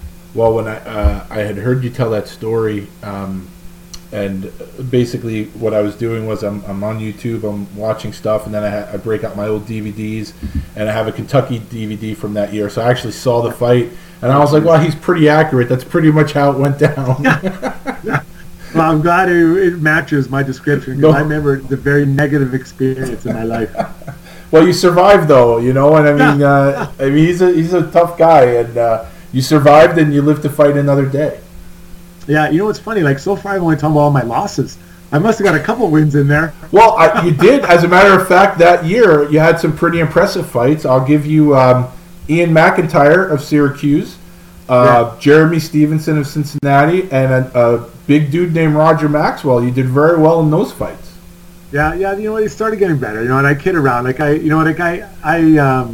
got enough. I wasn't a pure fighter, but I got into enough fights, and you kind of. I think a lot of my fights were draws, or maybe slightly decisions one or another. Like it was a rare. I don't think I ever knocked. Oh, I know I never knocked anyone out, and I never got knocked out. And you just kind of. I was big and strong and could kind of defend myself and kind of maybe rough up the other guy without really hurting him. And that was kind of, I was okay with that. Like I didn't need to be on rock'em sock'em. I was happy with the way I did it. But I just looked at it as a skill I added because I just separated myself from other players. Like there's a lot of Jason Strudwicks. They were, pretty big. They could skate pretty well, decent skills, but I had to add another skill to it, which was to fit into that bottom pair in the NHL. You had to be able to protect yourself and your teammates. So I was like, that's a pretty easy one to add if you're willing to do it. And there's some sleepless nights, but it was well worth it when I look back on my time in the NHL. Well, here's the issue with asking you about the fights you lost, because you're so colorful in the description that you're telling the stories about you losing, and they're so colorful that we're going to get to some wins. Don't get me wrong, but I'm sitting here thinking, now that you mention it, all the stories I've heard you say over the years are about the George Laraque and this other stuff. You're so colorful about it, and you're so humble about it. So, but we're going to get to some wins. Don't get me wrong. Sure. Yeah. All right. The next season in Kentucky, there's three guys I want to ask you about. Two of them are known as well-known characters. I think your first fight that year was against Sasha Lakovic in Albany. Yeah. Now, do you have a story about that one that I may have heard? Yeah. Well, yeah. You know what? I this guy was pretty hyped up on life, I'd say. And I remember when I fought him, his eye. I've never seen eyes like that. His eyes were rolling back in his head, and I think if he could have killed me, he would have killed me. He was so mad. But I learned how to fight now and be protective, And he was almost vibrating, like there was something going on in that body, and he just wouldn't stop. And he was so fired up, like it was unbelievable how fired up. I'd never fought a more intense guy than that in that fight, and I'm not sure what was going on, but something was. And I surprisingly went and played in the NHL. I didn't really necessarily see that coming, but he that was one of the most. I just couldn't. I remember thinking, what is this guy's problem? Like, why is he so amped up? So he was pretty intense guy, and I never found anyone that intense since that time ever in a fight. I think a lot of that probably has to do with the fact that he came from the IHL with Vegas, and I think he was by far the most popular player on the team. And then he gets signed to New Jersey, and then he's in Albany, and I guess it's just hard to change it when you have that kind of mindset. Even though maybe now you're playing in front, you're not playing for an independent team, you're playing for a team run by Lou Lamoriello. So, but I guess maybe that's part of it. But another guy that you fought twice in one game who really didn't make a mark in he didn't. I don't think he ever played in Washington. I know he played in Portland, but then he really became something in the Quebec League, the LNAH. Is Joel the Animal Theriault. You fought him twice in Portland. Do you remember those? Yes, I do. What was his name? Joe Theriault? Joel Theriault. You know what's funny is that I've been telling that story for years, because that was one of the last couple of games I played in the minors, is when I fought him. Yeah. And he was angry too. I don't know what his problem was. And I'd have to look him up, because I've often wondered. I couldn't remember his name. Yeah. And I remember they were pretty spirited bouts, if I remember correctly. And he was more than happy to get going. But yeah, that's funny. I could not remember. I thought it was Jody Shelley for a long time. And I looked it up, and Shelley he didn't play there. So now I'll be looking that up. Joe Theriault, that's good to know. Yeah. And the Animal, that's good. I guess that beats up my repertoire. Another tough guy that I fought. Yeah, Joel Theriault, I think he was probably high on the same life that Lakovic was. Yeah. Okay. Yeah. So, but definitely, yeah, I can see that. Just warning you, when you put in Joel Theriault's name on YouTube, be prepared, because there is a lot of stuff on there from that Quebec League. He was literal animal up there. One of the, you know about that league. I'm sure you do. Yeah. And he's one of the guys that when you talk about that league, he's one of the guys that gets mentioned because he was an absolute terror up there. So you'll be going down that rabbit hole. Just get ready. Be in a comfortable chair. Good to know. One more guy that you fought in Portland that year, you fought him 3 times, and 2 seasons prior to that with Adirondack, you fought him 3 times. According to the research I've done, I don't know how accurate that is Mark Major. Yeah. Anything personal with him, or? There was. Yeah, there was. So he when he was it with Providence before? He was with Providence, then Adirondack, then Portland.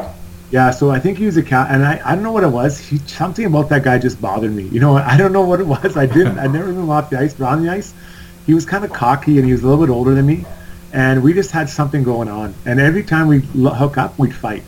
And, you know, they were pretty good fights, and I learned a lot fighting him. He was smart. You know, he wasn't maybe as big as me, but he was a smart fighter. Yeah. And, you know, physically I should have been dominating, but, like, he was so good and such a smart fighter. But, yeah, I think that was 5 or 6 times I fought. I believe it, because we fought a ton. And I remember the last time I fought him in the minors, I thought to myself, like, I hope I make it to NHL, because I don't want to fight this guy anymore. Like, we fought enough. Like, he was tough, but we just hated each other. And I think for a while he had a handlebar mustache. Yep. And I don't like handlebar mustache on hockey players. So I'd go out of my way after those because I thought it was kind of cocky and they were trying to act tough. Mm-hmm. So those are the kind of guys I want to prove that weren't tough. So I think that's why Major and I had a bit of disagreements. Well, I don't think it was a handlebar. I think it was a Fu Manchu. Oh, Fu Manchu. There you go. Right. Yeah, it was a Fu. Right. So he wasn't like Raleigh Fingers. It was definitely a Fu Manchu. Right. Yeah. So that season you ended up playing 17 games with the Islanders, and you had 4 fights. So your first fight was with Jeff Odgers, really good fight. You fought him a bunch of times in your career, and he's another guy. I don't know anyone who doesn't love Jeff Odgers, doesn't respect Jeff Odgers. I mean, the guy, he fights for his teammates. I mean, that's a guy not interested in personal glory. I'll mention the names to you, and then you can tell me what you remember. After that, you had a toe-to-toe fight with another guy you ran into a few times, Reed Simpson. Your last fight with the Islanders was against a guy Islander fans are way familiar with, Kenny Baumgartner. In between, there was a thing with Chris Terrio, and he didn't really look interested in fighting you. But out of the 4, you had 3 legitimate, tough guys in there. Do you remember those fights? Well, Reed Simpson I remember really well because like he had just kind of left the minors when I went to the NHL, a year or 2 before, and he was a legend in the minors. How smart a fighter he was. Yeah. So I wanted to fight him because I had to find out if I could fight him, I knew I could handle myself with most guys, like not the big guys, but most guys I could handle. Yeah. So when I fought him and did well, I was really happy. Like I was like, okay, this is good. Kenny Baumgartner, I'd watched him beat up guys for years. Yep. So when I could tell he was at Boston. I could tell he wanted to fight. Like when you're an older guy, you kind of want to put the young guys in their place, and I get it. Yeah. But I could tell in warm up he wanted some. So I'm like, okay. So he ran me at the blue, and I knocked him down. And as soon as I hit him, I knew he was going to want to fight. And that fight I like to have back. Like I think I was a little bit intimidated, and Kenny gave me he didn't destroy me, but he took the fight for sure. But 5 years later would have been a different story for sure. But Jeff Odgers, I don't remember that specific fight, but I remember the last time I fought him, he was in Atlanta, I think, and he said to me, we're in the penalty, and we fought 3, 4, 5 times, something like that, and we're in the penalty box, he goes, Strutty, he goes, I'm retiring, who are you going to fight after me? I'm like, I'm glad you're retiring, I don't want to fight you anymore. And we were both kind of laughing because it seemed like either he would come out to get me or I'd come get him because our team was up or down, Yeah. It was rarely a fight where we're just like, let's just fight. You know what I mean? Like, it was always like we're trying to shift the momentum. So he was comfortable fighting me and I was comfortable fighting him. So I saw him every now and then, and I really like Audrey. He's a great guy, but I'll never forget that. I'm retiring this year. Who are you going to fight after me? I'm like, I don't know, but I don't want to fight you anymore. And I want everyone to know that even though I lumped these 4 fights together, while you're fighting these guys, but you weren't up this whole time. This was you were up with the Islanders. You were going down to Kentucky. You were coming back up. You were going down. Yeah. So it wasn't like you had a block of games with the Islanders. You were still on that shuttle back and forth. And then every time you came up, it seemed like you had someone to dance with. So I just want to point out that it wasn't that you had a secure spot on the team, but every time you were up, you did your job. So I just want to say, compliments to you. I didn't want to give people the wrong idea. You're going from the buses to the island and everything, and just the fact that you did that, it says a lot about your heart and everything like that. Yeah. you know. Thanks. So you briefly touched on it, but excuse me. So tell me what happens. You're having the conversation with Mike, and he tells you that you're traded to Vancouver for Gino Ojic, and then you're playing them 36 hours later, or whatever it was. So can you take me from the time you had the discussion with Mike until, say, the morning of the game? Yeah. Well, what happened was that after I got known that I was been traded, I was with the Islanders. We fly into Vancouver to play Vancouver, and now I get traded to Vancouver, and Gino comes to the Island. So we're in my hotel, and my phone rings. You've been traded. Okay, great. Mike Keenan calls, says be downstairs in the lobby in 5 minutes. Someone's picking me up for a press conference. So I didn't have much stuff. I just had like a bag because we were on like a week road trip. I go down to the lobby. This guy picks me up, takes me to the rink, and as I'm walking in, Gino Ojic's walking out, and he's not happy. Like, I get it. He was a long-time Canuck, and I get it, all those things. So anyways, one of the first questions I get when I get into my media scrum, they're like, well, Gino's not happy. He says he doesn't mind getting traded. He just didn't like getting traded for nobody. And I was like, what? What'd you say? And so, right there, I decided I was going to fight him. Like, I was like, this is happening. I don't care. Like, so I kind of chased him around a little bit, and not that he was scared. Let's get that clear. But I don't think he wanted to fight on his terms, and we dropped the gloves eventually, and he's holding on to my right hand, and I'm like, what's he doing? Why is he doing this? And I'm like, I'm kind of winning this right now, and all of a sudden, as soon as I figured out he's tiring me out, he let go and hit me a couple times, and down I went. And it was funny. So after the game, the media said, well, why did you fight Gino? I said, well, he said he didn't know who he was, so I thought I'd introduce myself. And that was it, and then Gino and I ran to each other after that, and there was no hard feelings. Like I totally got where he's coming from. Like I'm not like sour. And it worked out well, I think, for me and him. So but that was pretty. It was pretty crazy to be traded to the other team and then play, and then like Mike Keenan, if you had a good first shift, you played the rest of the game, right? Like that's how he was. And I was so happy to play and to get to Vancouver with like my idol Mark Messier. Like it was amazing. It was, like I said, I'm not upset with Mike Milbright. I shouldn't be. I mean, he started me in the NHL, but he also got me to somewhere where I really thrived and learned how to be an NHLer on the long term. So it worked out really well. So you're going to Vancouver. Obviously there are, I'm sure, players in Vancouver Canucks history more popular than Gino Ojic. I don't know how many there are, though. I mean, he's up probably on a lot of fans' Mount Rushmore. So now you're traded for the guy. How did the fans take to you after that trade? You know what? I think maybe in some ways I was very lucky there wasn't a lot of social media then, or none. Yeah. I think that saved a lot of it. But you know what? I keep bringing this up, but I was kind of naive. Like I just liked playing hockey. And I wanted to do the best I could for my team. I was a very team-first guy. I think fighting Gino that first night was, in a backward way, the best thing I could have done. Yeah. Because I let people know, like, hey, I'm here. Like, I'm here and ready to party, And, I played a physical game. I stood up for my teammates. I think you could figure out that I was a pretty fun guy, and that the fans started figuring that out. Yeah. So, you don't replace Gino Ojic. I was never trying to. But I was trying to be the best teammate I could be. And I think the fans came to respect me. I don't know there's anyone building shrines to me, but I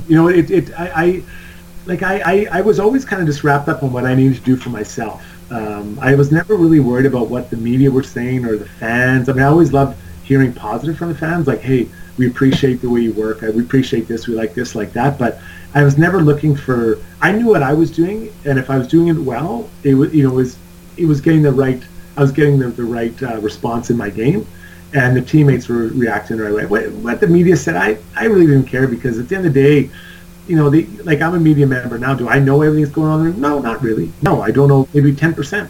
Right. So I was, I think I was the right person to be traded for that situation, because not that I didn't care, but I really didn't care. I'm like, I'm going to do what I need to do best. If that's enough at the end of the day, that's good. You played with three guys on Vancouver I want to ask you about specifically.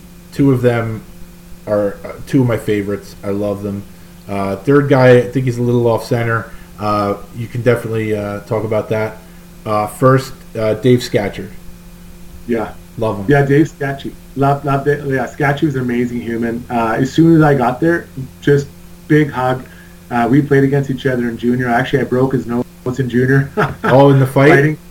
Yeah. So, I mean, that was a big thing. I couldn't miss that target, right? But he was amazing. Like, he right away was on me, like, hey, let's go here, let's go there. Like, always welcoming me. And he was an amazing guy to bring me in. And he had a really good NHL career. Ironically, I think a couple years later, we'd meet up in, I think he, with the Rangers maybe. He came and played with the Rangers for a little bit.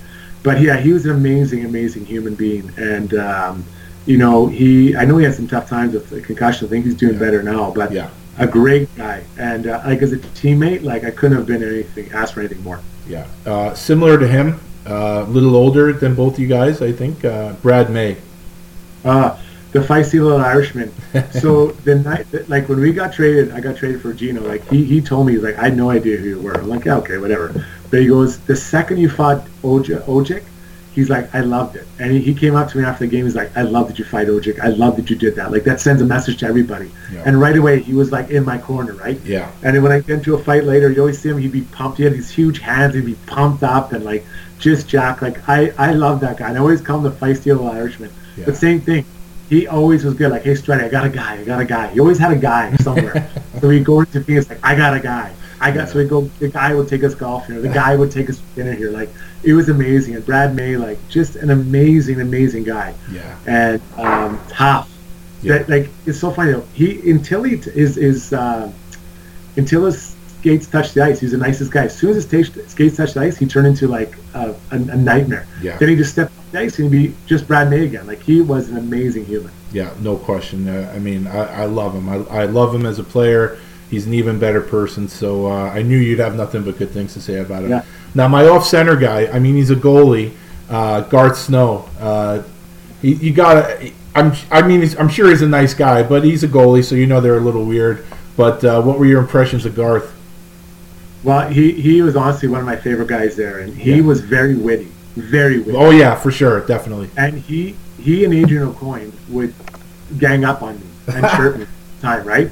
But because of that, like, I became an elite level chirper. Like, I could chirp at anybody. And because these guys would gang up on me. I remember the night that those two guys were chirping me, I was chirping them back. And, like, I got the edge on them. And all the young guys were going crazy because Snowy and Oki always put them in their place, right? And I got them. And, I mean, Snowy was great, but, like, he would do things. So at the end of every warm-up, I always wanted, when the goalie would just kind of leave the net, I'd go and just shoot in the net and score. Well, Snowy found this out. So he started staying in the net when he wasn't playing. And he would try, so he wouldn't let me score. So there'd be times where, like, it'd be like a minute past the end of warm-up, and I'd be trying to slam the puck in the net, and he'd be, like, standing there. And the fans in Vancouver would be cheering for Snowy because I couldn't score. And finally I'd put it in there, and I'd score, and I'd be like celebrating going off the ice.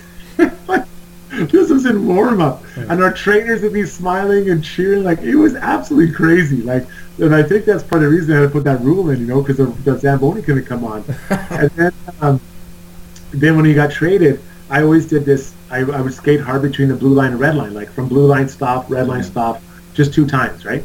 But he knew that, so when he was on the other team, he'd go and stand in the area I was trying to do the starts on. Even when he was playing. Yeah. So, like, I'd, like, slash in and get him out of the way. He was just the man. Then the teammates would come out, like, what do you, like, is there a fight? I'd be, like, slashing their starting goalie and get out of my way. It was just crazy. He was, but, like, because I was pretty intense. Like, I had my routine, and when he got in the way, he would drive me crazy. So, he was a funny guy. Oh, my God. And as you're slashing him, all you're doing is firing him up for the game. So, you know. He was looking for a response, right? But then he'd also be indirectly find me up, right? Mm-hmm. And like, those nights that I look back when I couldn't score in a warm-up, I had some really good games because I was so dialed in just trying to score on this guy, but I remember one time I finally scored. It had to be 30, 40 seconds past warm-up. And the trainers high-fiving me, the fans are cheering. Like, the game hasn't even started yet. Oh, my God. No, I was always hoping that when he was here playing, he'd end up in a fight, because he didn't mind shedding the gloves and everything, and it never happened. And I always wanted, and I shouldn't say I always wanted it because I can't remember if they actually, if their paths lined up? Probably not, I guess, because I think they might have crossed paths in Vancouver. But I always wanted Garth Snow to grab Dan Cloutier. Yeah, he was a tough guy. Yeah. He was a really tough guy, Klutz. I played with Klutz too. Yeah. And Klutz, like, he looked for it. Like, he wanted to fight. A little bit crazy. Yeah. I think Snowy did it more just because he wanted to irritate people. Yeah. But Klutz, he embraced, like, contact, and he was fiery. So, yeah, it's funny. Like, with those goalies we had there, like, he was, you know, when I got there, Sean Burke had just left. And then you get into with Snowy. Kevin Weeks wasn't really, he kind of more stayed in his net, but Dan Cloutier was very, very fiery. Yeah. And he definitely wanted to give guys the pain. Well, it's funny because there was an incident here, Islander Ranger incident, where I don't know if you've ever seen it on YouTube, where Cloutier, you know, he kind of, you know, beats on Tommy Salo a little bit. And then, so the Ranger fans, you know, I mean, you know this, you played there, they're not that bright, but, you know, they always talk about how, Cloutier challenged the bench, nobody wanted to fight, and I go, watch the video again. If you want to challenge the bench, you do what John Wensink did. You stand in front of the bench and you don't move.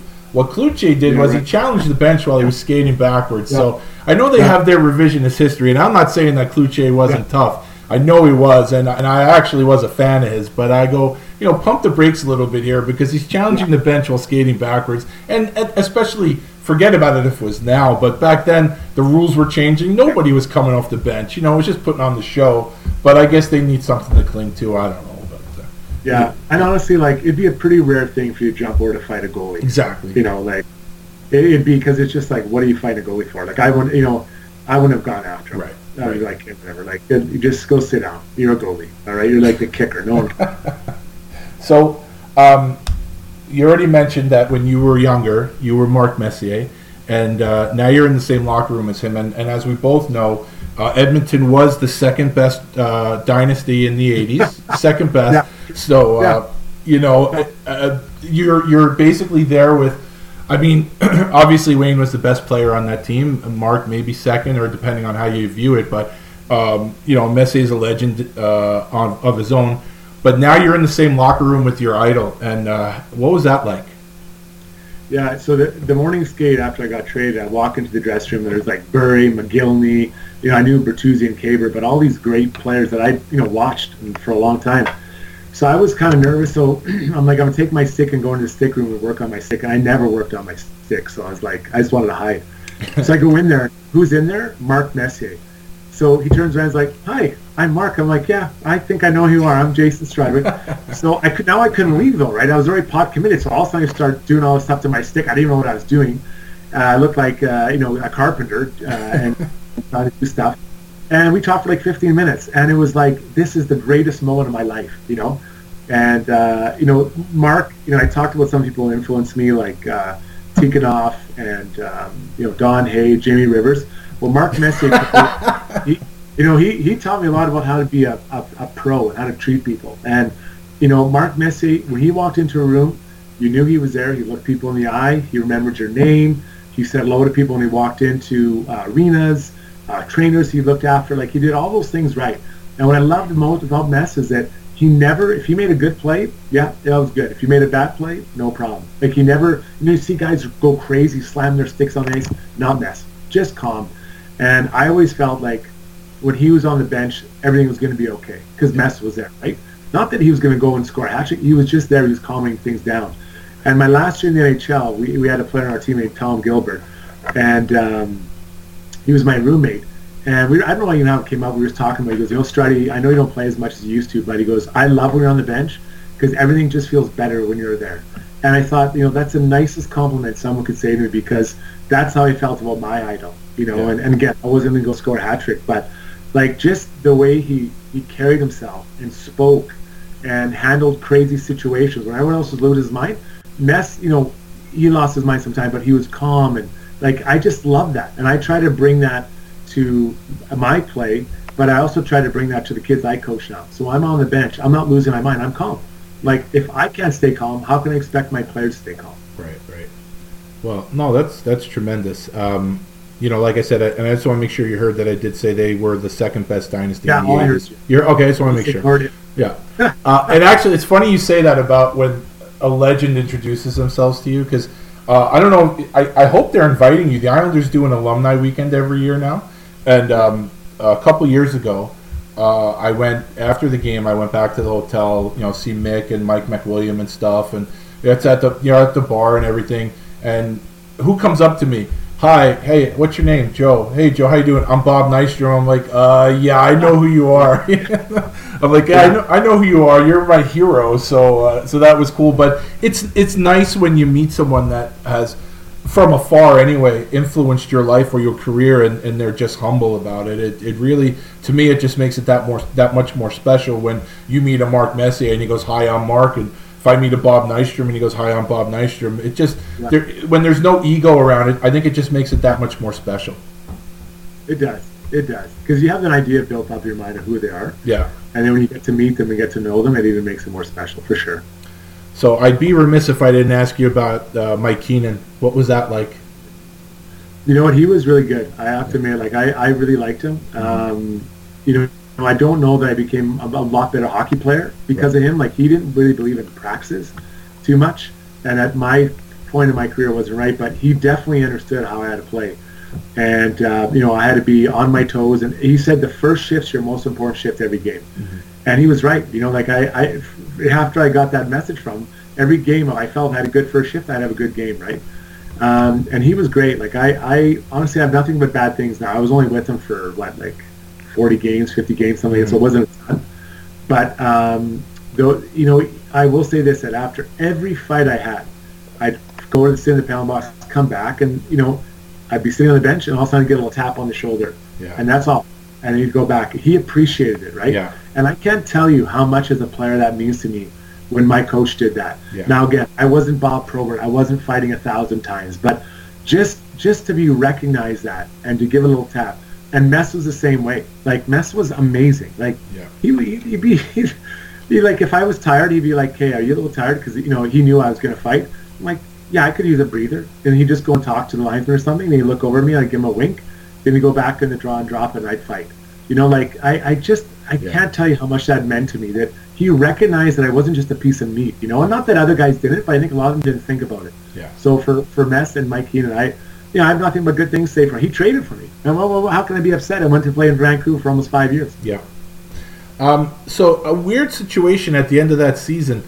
Vancouver season then, now you go back to the American League to play in the playoffs, but you're going to play for a team that you had never played for before. You're going down to Syracuse. You'd never played for them because when earlier in the year you're in Kentucky with the Islanders, now you get traded to Vancouver. So was that a little weird going to play for a team in the playoffs that you had never played for?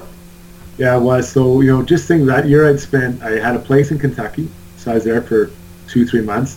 Then I went to Long Island. I was in the hotel for 2.5 months. I moved into with Brian Berard and those guys for a week, and then I got traded. Yeah. And then I went to Vancouver and stayed in a hotel for two months or whatever it was, maybe a month and a half, whatever it was, doesn't matter. And then I get sent down to Syracuse. I'm in another hotel. Yeah. I'm not gonna lie, my priority of winning wasn't really that high in that series. Yeah. And I get down there, I'm like, oh my God, and I was tired, I was emotionally tired.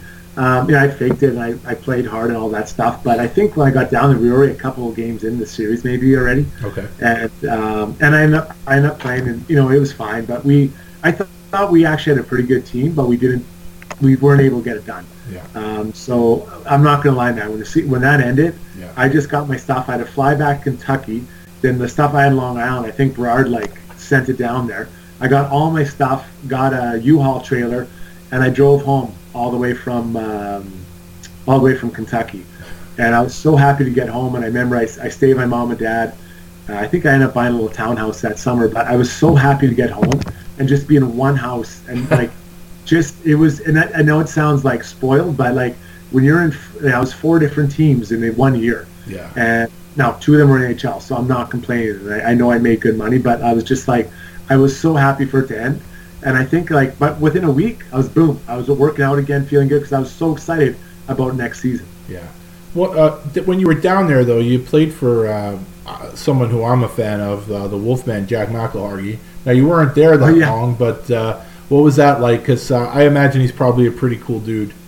Oh, Blackjack McAharty. Yeah, I love that guy. Yeah. So he actually became our assistant coach in the NHL. So I was with him for quite a few years. Okay. And, I really liked him. Like, Jack was a very positive guy. Yeah. And I really liked that. Like, a lot of the D-man coaches I had, like Charlie Huddy, Steve Smith, Ralph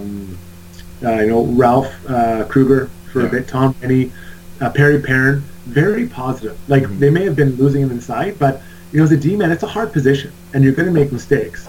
Or someone's going to make you look bad.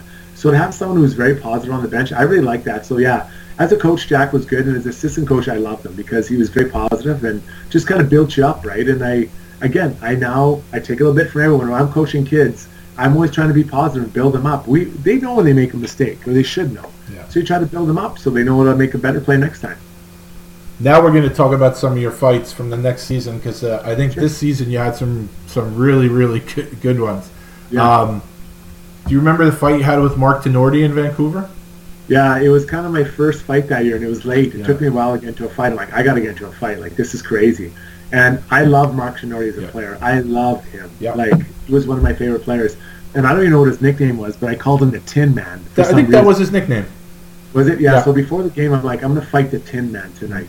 And and he was huge. But it's not because I wanted to hurt him. It's just because it was like I wanted to be him, right? Yeah. So we go out there and this big scrum develops, and you could tell he wasn't really into it. He's like, this young guy's an idiot. But finally, he drops the gloves. And again, not that he was scared. I think he was just like, I don't want to do this. But we did. And I think it was a good fight. But I was so pumped that I fought the Tin Man. Like, I fought him, and then I think at some point in the next couple of years, I fought Luke Richardson. I really wanted to fight him too. Like, these are guys I wanted to be like. Lyle Lowe fought him. Like, these are the guys I grew up wanting to be. So you want to test yourself against them. I don't know if you wanted to be him, but you had an amazing toe-to-toe fight against Cam Russell when he was at the Avalanche. Do you remember that one? Yeah, he was a tough guy. Yeah. Yeah, I fought him a couple times over my career. He was tough. And I think we were kind of similar. Like, we didn't like to take crap from guys. Yeah. Felt like someone was getting up on you. But yeah, that was a pretty good fight. I remember thinking, like, it was two guys that are very similar, and I figured we'd run into each other again in the future. You also fought your buddy Shane Doan when he was with Phoenix. What was that about? You remember that situation? Yeah. So what happened? We were playing in Vancouver, and his mother and father came down to watch the game, and I was trying to establish myself as a physical player. So Shane Doan told me that game I was running around and hitting guys, and their coach Schoenfeld came down the bench to him and his bister and said, guys, you're going to play against this guy for the next 10 years. Do you want to take his shit now, or do you want to deal with it forever? And so the next shift, Shane Doan said, I came out there and fought you.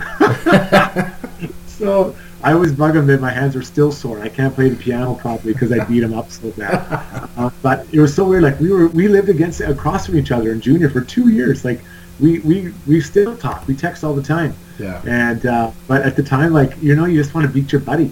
And so that was a really good fight, actually. And Donor was tough. Yeah, oh yeah. Goal scorer, I could fight. Yeah. And it was a good fight, but I definitely destroyed him, and you can tell him I said that too. Well, I've never had the pleasure of meeting him, but I don't. Is he on Twitter? If he's on Twitter, I follow him, and if I follow him, I might just let him know when this drops on Monday that maybe he should listen to it. Sure. Excellent. Yeah. You later that season at Madison Square Garden, you had a marathon fight with Chris Tamer. Do you remember that fight? Yeah, I do. That one was because we got down and it was like Mess was going home, so I'm like, I'm gonna fight. And Tamer was another guy I kind of wanted to emulate, right? Yeah. And we Madison Square Garden. I think that was my first time playing there, so I was like, I was nervous. I mean, it's a special place. I love that place. I love the Garden. Even as a visitor, you just want to put a show on. So I got in there and I was like, yeah, let's do this. And it was a long one. And I remember, I don't remember if it took me a while to get going. I don't know if it was him or if it was me, but eventually I think I did get going. But it was a good fight, and he's a big, strong guy too. And you were fired up after the fight. You a lot of times, most of your fights afterward, you didn't really react a certain way, but there were a couple, and that was one of them where you kind of pumped your fist or something. You could tell, like, at the end of the fight, you were kind of fired up. Yeah. Well, you know what? It's true. I try to be really calm after fights. I remember this guy that I watched when I got to Kamloops. I'd watched some of his fight. I think his name was Jeff Watchorn, I think, if I remember. And this guy was tough. But when he started, you see guys squaring off, their hands are all over the place, and he was just calm. And then he'd fight, and then after he'd just be calm as well. And I wanted to make it act like, and I was very calm. I think that one in Therrien, I was pretty young, so I think I reacted. But other than that, I just wanted my teammates and other team to think that, like, for me, it was just like I just wrote a letter. Like I just did something and I just walked out. And then they're like, my God, this guy's not upset or happy. Like, and you never change your demeanor when you're going off the ice. And I tried to do it because I want to be really cool and just keep my team calm. And if I win, they're like, this guy's not even fired up. And it's like, because you act like you're supposed to beat the guy up. And if you lose, you're calm when you won, so no one knows the difference. And I think that's a better approach to take for fighting. And that was one I really liked. I was like, yeah, I just did it. Like, I just beat your guy up, or I just lost. I don't care. Just skating off like it was nothing. Well, it's always good to beat a guy wearing the Ranger uniform. I mean, not necessarily when you were there, but it's not bad when you see a Ranger get beat up. No, Tamer was a tough guy. Yeah. He's a tough guy. So I'm going to kind of put you on the spot here, and then I'm going to ask you to change my mind. So in a late season game against Chicago, you had already fought Brad Brown, and Reed Simpson was challenging Donald Brashear. And Donald didn't fight him for whatever reason, and you stepped in for Donald and had a really good long fight with Simpson.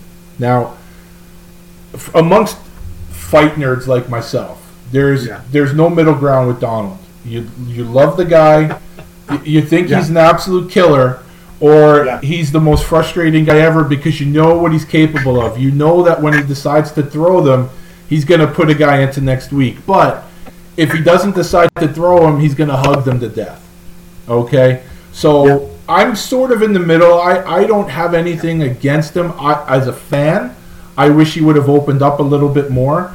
And I'll be honest with you, I think in that situation, now I don't know if his hands were messed up, if he was sore or whatever.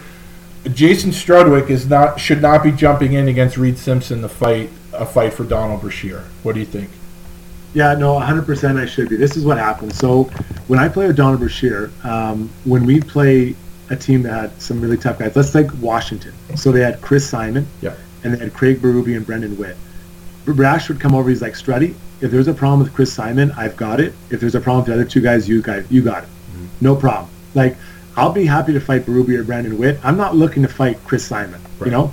Or we play Colorado. If there's a problem with Scott Parker, I'll deal with it. If there's a problem with Dingman or Rogers, you deal with it. I'm like, no problem. I can do it. So when he go in to play Chicago, and Probert was there at that time, and Brash was pretty good against Probert. And he didn't have to tell me. I knew that he was going to take care of Probert. He didn't have to tell me that one. So I'm like, I'll take care of the rest of the guys. But I also felt that, like, for a guy that fight as much as Brash, he didn't have to fight all those fights. Like, yeah, you know what, Reed Simpson, you want to get a shot at Brash? Okay, fine, you're going to have to beat me up. You know, so I was like, I'll do it. Like, I was no problem. Like, that to me wasn't even a question. When I got back, though, you know the first guy to pat me on the back was? Brash. Yeah. Like, Brash, he was amazing. Like, my whole career, until I got with Colton Orr at the Rangers, you know, Brash was amazing. Like, he, you know, this sounds weird, but he looked after me. Like, he knew, like, if there's a problem with the big guy, he knew that I was out of my league with Parker, with, you know, these huge, Larocque. He didn't even ask me to fight those guys. Right. But everyone else, you better believe I better step up and do it. So that's why I think he respected me. I had an unbelievable relationship with that guy. And in that situation, I was more than happy to do it for him, because you know what? It wasn't just me fighting for him. It was the whole team taking a fight for Brash, so he could have. You know, I think he fought Probert that game, if I remember. But either way, he didn't need to fight that fight. I fought it, and I took it on behalf of all of our teammates, because Brash protected us so much out of their time. All right, I'll accept that. And the reason why I accept it is because, like, you're a player. Like, to me, it's funny, like on Twitter now, when I guess these young people, whatever, when they think they know everything, and I see them shit talking players and stuff, it makes me laugh, because how do you shit talk a guy who's done it, you know? And you know, I think my biggest thing with Brashear is probably more frustration than anything, because I know how good he was, and I would love a lot of those fights he had where he just ended up with the death grip and the seatbelt and everything. I'm like, just open up. I want to see it. So I didn't have anything against him personally, but I had to ask you about that, because you had already fought Brad Brown, and those Chicago teams. I mean, half the team was tough, and you know, I get the whole thing where he's going to take on Probert or he's going to take Larocque, you take everyone else. But if you'll indulge me, it's funny you say that, because I remember a conversation I had with Brad Brad May, when he was with Buffalo, and it was when I was doing the Tough Guy magazines where I would rank the guys 1 to 25, and Brad and I had the discussion once because I'm not the biggest Rob Ray fan. I don't really care for Rob, and it's nothing personal. I don't know him, but I hold grudges, and I hated the jersey thing. And the ironic thing, in my opinion, about Rob Ray's career is I think he got so much better in the second half of his career when he had to keep the jersey on. I think he was devastating with the jersey on. And I had to talk to Brad once, and I said, I got to tell you, I honestly think that you're tougher than he is. And you know Brad, he's humble and everything. And he said, okay. He goes, let me come at you from this way. He goes, I appreciate you saying that, but when we play a game, Razor's the one fighting the heavyweights. He's the one fighting the bigger guys and everything else, and I get to fight the other guys. And he goes, I'm not saying I won't fight a heavyweight, and as you know, I mean, you played with the guy will fight anybody. But I think that was Brad's way of just trying to maybe educate me, going, okay, I appreciate that, but Razor's fighting the heavyweights that I don't necessarily have to fight. And I guess it's similar to what you're saying about Brashear. 100%. Yeah, I've got lots of time for Brash, lots of time. Okay, excellent. So we go to the next season, and a similar guy, we're talking about tough defensemen, and this is a guy that I was a big fan of. Saw him play in Albany, and I think you might have played in Western League before he was in Portland. But in Portland, he was an absolute killer, and that's Cale Hulse with Calgary. Yeah. Do you remember that fight you had with him? Yeah, he was there before I was. He was older than me, so he was in junior. Oh, okay. He left junior. And what's that? No, I said, okay, I didn't know who was older.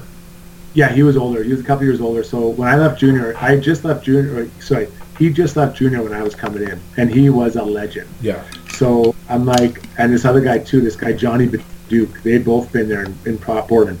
So by this time I kind of learned how to fight. I'm like, I want to fight these guys, because again, you want to see where you stack up, right? And it was a good fight. I believe I was just coming back from a back injury, I think, and I was like, I'm going to find out if my back's good to go or not. And it was good, because I handled myself with Halsor. Halsor was tough. He was really tough. Lefty. But it was fine. Like, you know what? Again, it's one of those situations where you're always trying to just move up the rankings and get a little more respect, a little more time, a little more space. And I was a guy that, I was trying to, become similar to. So you got to make sure you can, if you're going to put yourself in that league, you better learn how to beat those guys, or at least can compete with them on the fight stage, right? So you mentioned John Baduke. You want to hear my funny John Baduke story? Sure, yeah. So I'm on the island. We would go to different games and all different American League teams. So we go up to Albany to see Syracuse play. And I'd never met him before. So coming out for the warm-up, he comes out, he's skating, he stretches by the bench, and I just hold up a VHS tape. And he's like, gives me a look like, what's that? I'm like, oh, it's a fight tape for you. So he comes right off, right?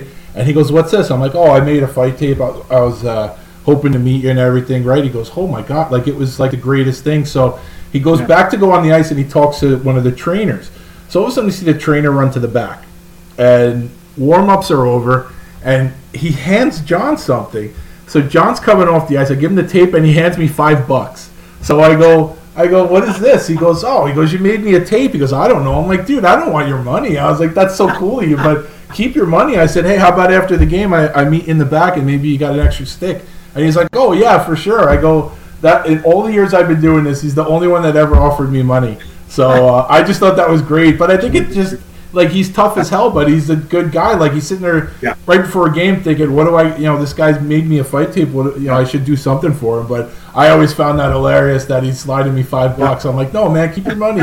And because I also had an idea what you guys are making in the minors. So definitely here, take your $5. Here's for $5 from me, and I'll take a stick, So, But, he was very tough. He was very tough. You had a very long fight with Chris King. And at the end, you kind of popped him a good shot and put him down. And that was another one I think you were fired up at the end. Yeah, I was pretty happy. I mean, I didn't love the Leafs. And, Chris King, similar to Tenorti, I think Chris King's near the end of his career. I don't think he really wanted to fight, but, he gave me a chance. But, I felt like I was in pretty good shape. So I always felt the longer the fight could go, I felt the better chance I had of getting my shots in. Some of these guys, they wanted to win the first 5-10 seconds, right? And I felt if I could weather that storm, that first 5 to 10 seconds, then I could get set up and get organized. And then the length of my arms and kind of my conditioning could kick in. And that was kind of my technique. And the guys who figured out, they tried to put me down and right away. And, sometimes it worked. But for me, that was the best way. And with Kinger, it just went long enough. And eventually I got my shot in. And, I took him down. But, again, another, and I knew when I got older, you got to fight some of these young kids because how older guys give you a chance when you're coming through. Now, I mentioned him before, and you had a reaction I think it's the reaction everyone has when I mention the name Ryan Vandenbush because of how tough he was. Yeah. And you had a really good fight with him this season, and I think total in your career you fought him 4 or 5 times. Yeah. That guy's a handful. What's it like fighting Vandy? Yeah, you know what? For a little guy, he's got really long arms, and he was relentless. We played with each other for a couple of years, and we never fought with each other after. So before that meant we fought once a year for 4 or 5 years for sure.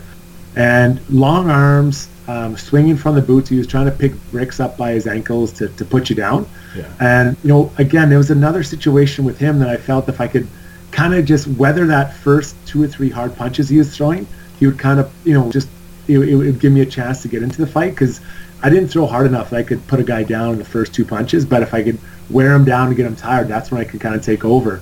And so, if when I think back to those fights, the shorter ones are better for him, and the longer ones are better for me. Yeah. And we were both happy when we went to Chicago. He was so happy. He's like, and so was I. I'm like, thank God we don't have to fight each other anymore.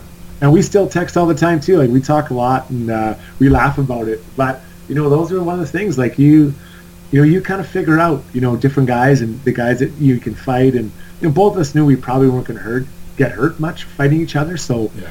It was a pretty good fight to take because it was, you get comfortable a little bit. I think as a defenseman, and especially if you're in the Western Conference, you play the Western teams more, Eastern Conference, obviously. One guy, it seemed like that you took some enjoyment. Maybe, I don't know, did you enjoy playing against Jeff Friesen? It seemed like you enjoyed driving him crazy. You know what? He was so fast. I think I was just trying to chirp him and slow him down.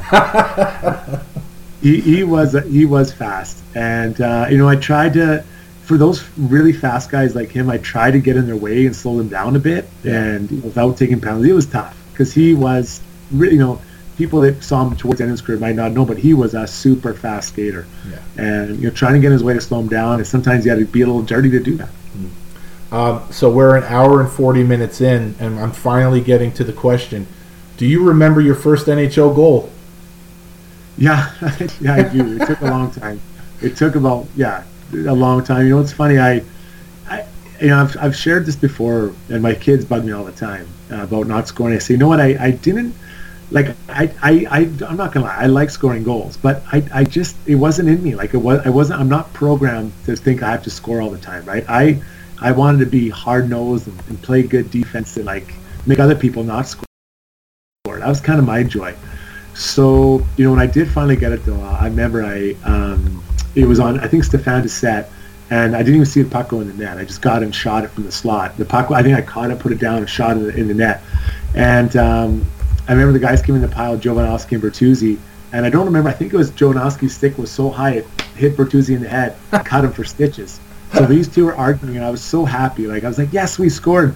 And then I think it was a 1-1 tie, actually. Then after the game, the guys took me out for dinner. We went to, there wasn't much open. I know it was in L.A., but we went to this deli, and the guys bought me a deli, an omelet for my big goal. I didn't care. I was so happy.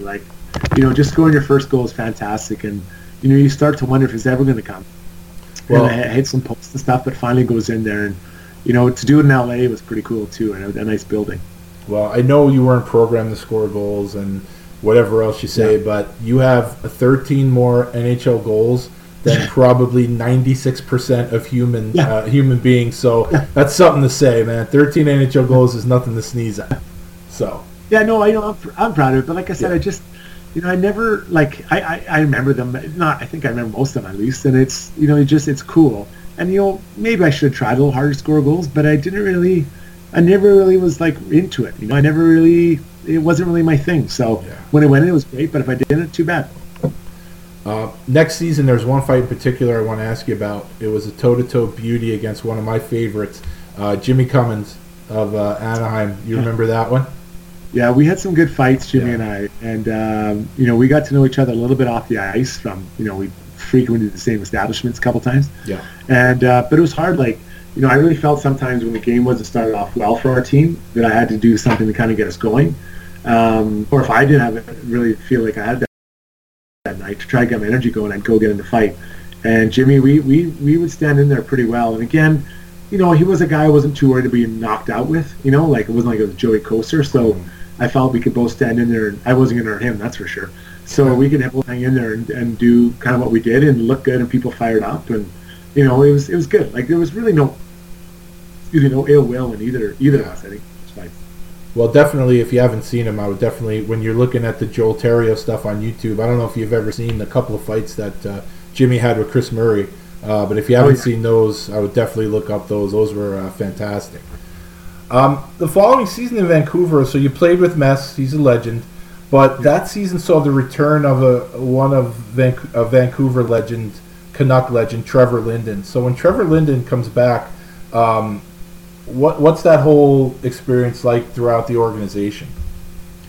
Well, I mean, he was a legend there, complete legend. And so, you know, you know, Brian Burke did a hell of a job with that team. He built that thing up, you know, between the Sedins and, you know, Mike Keenan started with getting McCabe and Bertuzzi. You know, some of these other trades that happened that brought guys in, it really helped. It was huge. And, you know, to get Trevor Linden to come home and, you know, maybe a different role than he was used to. He wasn't, you know, that top-line player, but he was a guy that was well-known in the community, a good leader. And, you know, I played with him a little bit on Long Island, so it was nice to know him there. And then he comes out and joins this team. I thought it was fantastic, you know, and you could just tell that they're building something special there. And that's why when I left, what happened was Brian Burke came to me at the end of the year, my last year, and said, listen, we're not going to qualify you, but we'll resign you at whatever it was, like 500. And we want you back. If not, please go and look somewhere else. So, you know, he gave me a week after free agency started. He goes, then we're going to sign someone else. So that's when I signed the Blackhawks. And I called him and said, listen, I'm moving on just to get more opportunities. Like, I get it. And he goes, thanks for everything, and maybe we'll catch up with you down the road. I'm like, all right. And so it was hard to leave because I knew that team was going the right direction. And unfortunately, I was getting pushed out. But that's kind of the way it goes for a guy like me, right? You're a 5, 6, 7 defenseman. You know, they're like, oh my God, we got to wrap up Strutted for 10 years. You know, you just kind of you deal with it and move on to what you hope will be a better opportunity. Was Chicago the only team that was? I doubt they were the only team that was interested, but were No, they the team that showed the most interest? No, everyone's kind of the same. There's about 4 or 5 teams that all made me offers, and I was like, okay, where can I go and play that's going to give me the best chance, you know, to play? And I'm not going to lie, I like City of Chicago, and I also like Brian Sutter. I thought, like, those are two things. Like, I think Brian Sutter, I was his type of player. Yeah. So, you know, it kind of comes down and you go through with your agent trying to figure out where it's going to be the best opportunity. I went there, and, you know, I thought it went okay. Those 2 years weren't great. Like, the team wasn't great, but I'd say it was on ice. It was okay. I met my wife there, which was really nice. Yeah. But it went okay. I'd say the Blackhawks time was okay. Then we had the lockout, but it was pretty good. Going to the Rangers was the best thing I could have done for sure. But for free agency decisions, at least up to that point. But the Chicago was okay. I wouldn't say it was good. It was okay.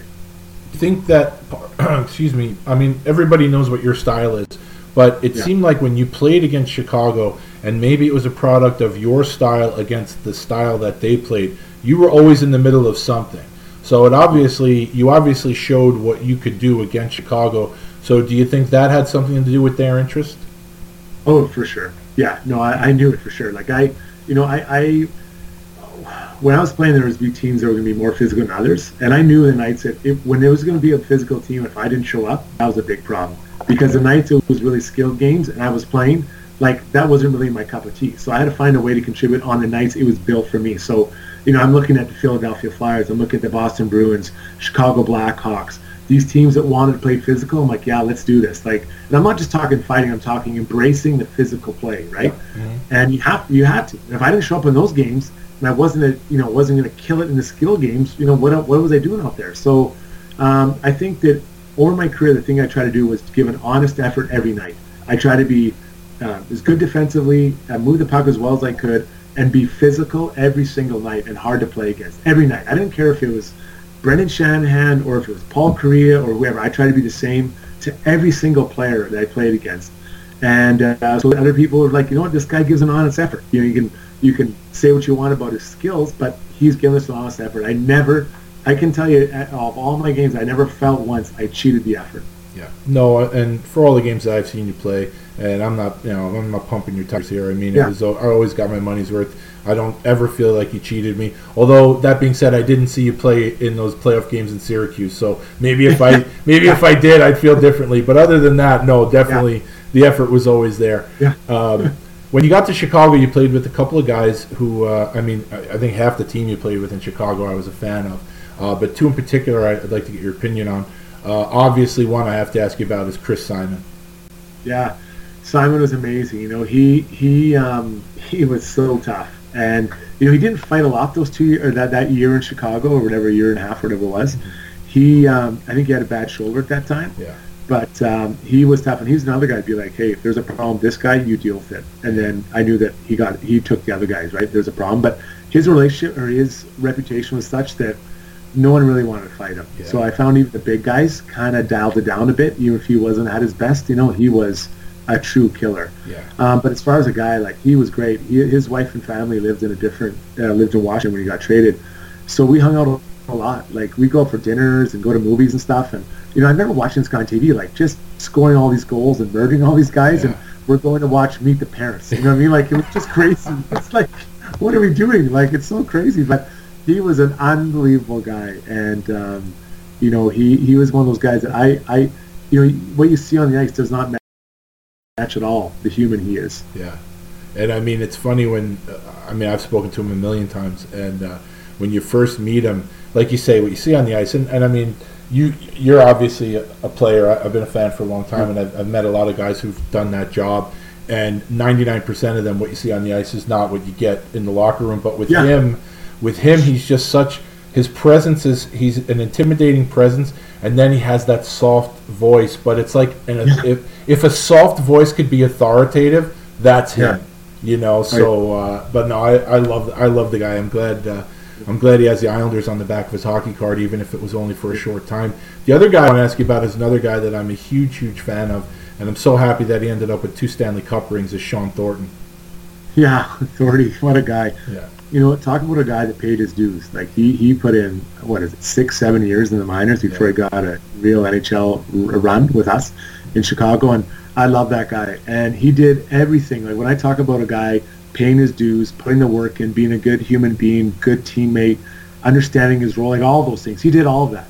And he was a bully on the ice. Like, let's be honest, that's what he was.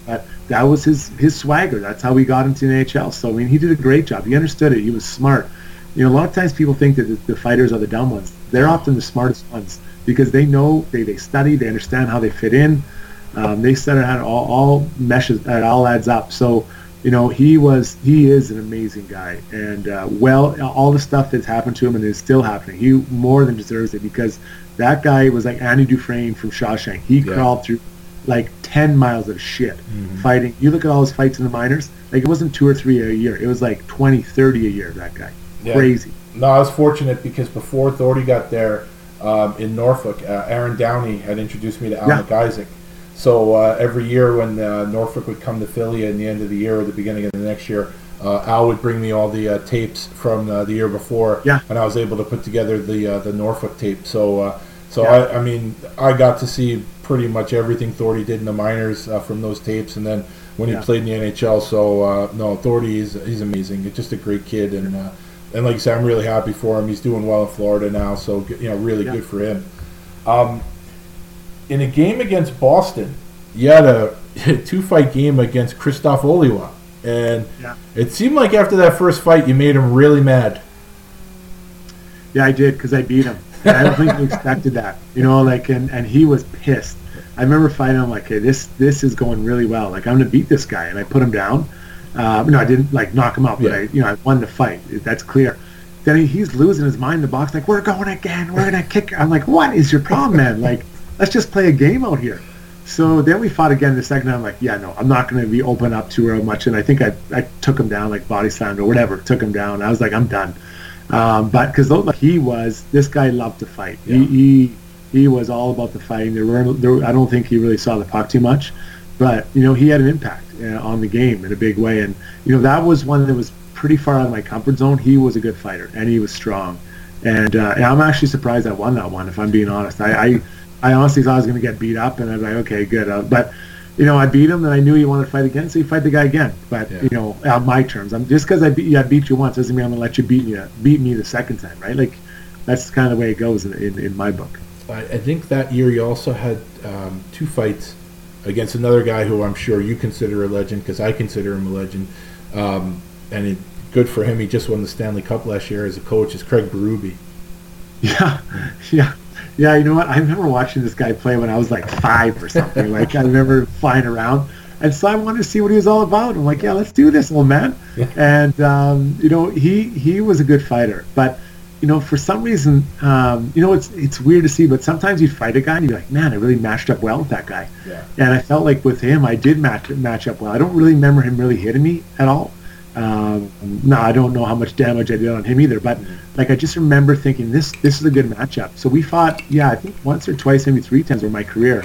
And, it was like, yeah, no problem. Like, and, he had a big reputation, but once you get in there and mix up with the guy, you kind of realize that maybe you're becoming into that same level as he is. Now, the following year in Chicago, you played with someone. Now, over the years, I've met a ton of guys, and for the most part, everyone I met plays physical, does the role, and everyone is character and good spirits. But I always point out there's 3 players that I have never seen without a smile on their face, no matter what they're doing. Smile, smile, smile. And one of those guys is the guy you played with in 03-04, in Travis Moen. Am I right about that? Yeah, he was a beauty. Like, this guy, he came up, and I knew he was going to be an NHL for a long time because of his work ethic, and he was wired a bit like I was. Not that makes him a great player, but he just would do anything to help the team. Whatever you needed. Like, you needed me to forecheck, hit, kill a penalty, get in a fight, sit out, whatever. Like, he just got it. And you can see that sometimes players come up and they don't get it, and they think, I'm this is what I am, and that's all. But sometimes just because you were scoring the minors or you did this in junior, it doesn't mean it'll be like that in the NHL. Like, you got to figure out a way to contribute, and Travis Moen figured it out. Right? You fast forward to this time in Anaheim, when him, Sammy Paulson, and Rob Niedermayer on the line, and they just tore the league up. As a quasi checking, a little bit scoring line, right? So yeah, Travis Moen, I loved that guy. I knew, he was such an effective player.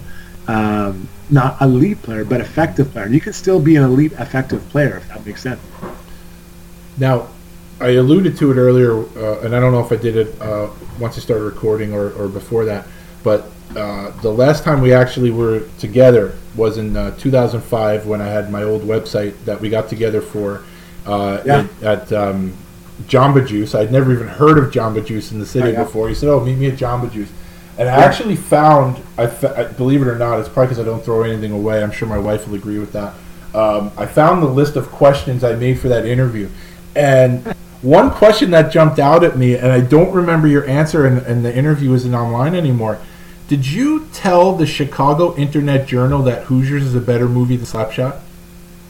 Oh, I think it is. Yeah, I do think it is. I don't remember if I said that to them, but I do. Hoosiers is probably in my top 3 favorite movies of all time. Like, I love basketball. Now, I don't necessarily love the NBA. Like, I like the NBA, but I love basketball. Like, I've got a hoop in my front yard, and I try to get my kids to go play all the time.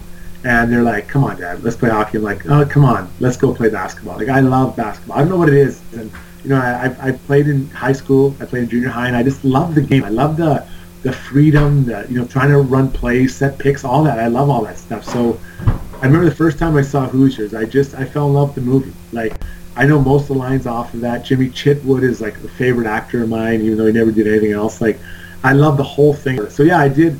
I like Slapshot, don't get me wrong, but Slapshot doesn't inspire me to do anything except maybe go have a couple beers. Whereas Hoosiers made me want to be a better hockey player. Like, it made me want to be a better athlete, right?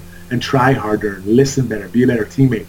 And just like Rocky IV, had a huge impact on my life. And not the fighting part, but if you remember when he goes and trains in Russia, like how he just loses himself and he's just got to become a piece of iron. Like, that inspired me too. Like, that's how guys are working out. Like, I got to get into that mode, right? And so it's funny how you take pieces of movies even at times to inspire yourself to take yourself to another level. Rocky IV could have been my favorite Rocky movie, except for the end, because on no planet was that ending ever happening in the world at that time. It wasn't going to be a boxing match that made all the Russian people like an American, because in real life they would have killed the American boxer. After the fight in the back of the arena, they would have put a bullet in his head. Up until the end, I love that movie, but the end killed it for me. So Rocky III, which is actually my favorite Rocky movie, is safe. Yeah, that's a good one too. Yeah. That's a good one too. I can't after the 4, I don't get too excited. Yeah. Although the Creed ones are pretty good. They are good. Creed 2, I think that's when he fights Drago's son. I like that. I felt so bad for Drago. Yeah. In that movie, but I mean, I watch them all. I'll watch them till the day I die. Like that's that. But who's yours, man? It's probably above Rocky IV. I love Rocky IV. All right. Well, and nobody is watching Rocky V. The worst. No, I hear it. So, how did you end up signing with the Rangers? You know what? It was pretty simple. Like after my year in Chicago, there was a lot of change going on there. Whatever, and I get it. So again, I'll go out to the market, and there's quite a few teams, like 3 or 4 or 5 teams are interested. And I just, to be honest with you, I want to try out Glenn Sather. I'm not going. I want to try out living in New York, and I wanted, I trusted Glenn Sather and what he said. And he said, like, we want to have a new attitude here. We need good leaders. We need guys like you in the dressing room, and where you're going to play, kind of that 5-6 role. And then I'm like, okay, so let's sign up. So I signed a 2-year contract. The first year gets burned in a lockout. And then I show up the next year, and I'm like, yeah, let's do this with Jaromir Jagr and Marty Straka. We had half of Team Czechoslovakia on our team. And it ended up being one of my favorite teams because we were a group of misfits and young players that came together and created something amazing, which was a playoff run. Before you actually played for the Rangers, because you mentioned the lockout, how did you end up in Hungary? I know you said the Niedermayers are your cousins. Was Rob Niedermayer there before you? Did he bring there, or did you guys decide to go together? How did that work out?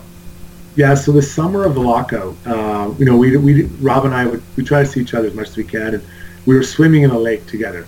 And he looks over, he's like, what are you going to do when the lockout happens? I'm like, I'm thinking I'm going to ride it out till Christmas, but I want to go play somewhere after Christmas. He's like, if you find a place, I will come with you. I'm like, all right, man.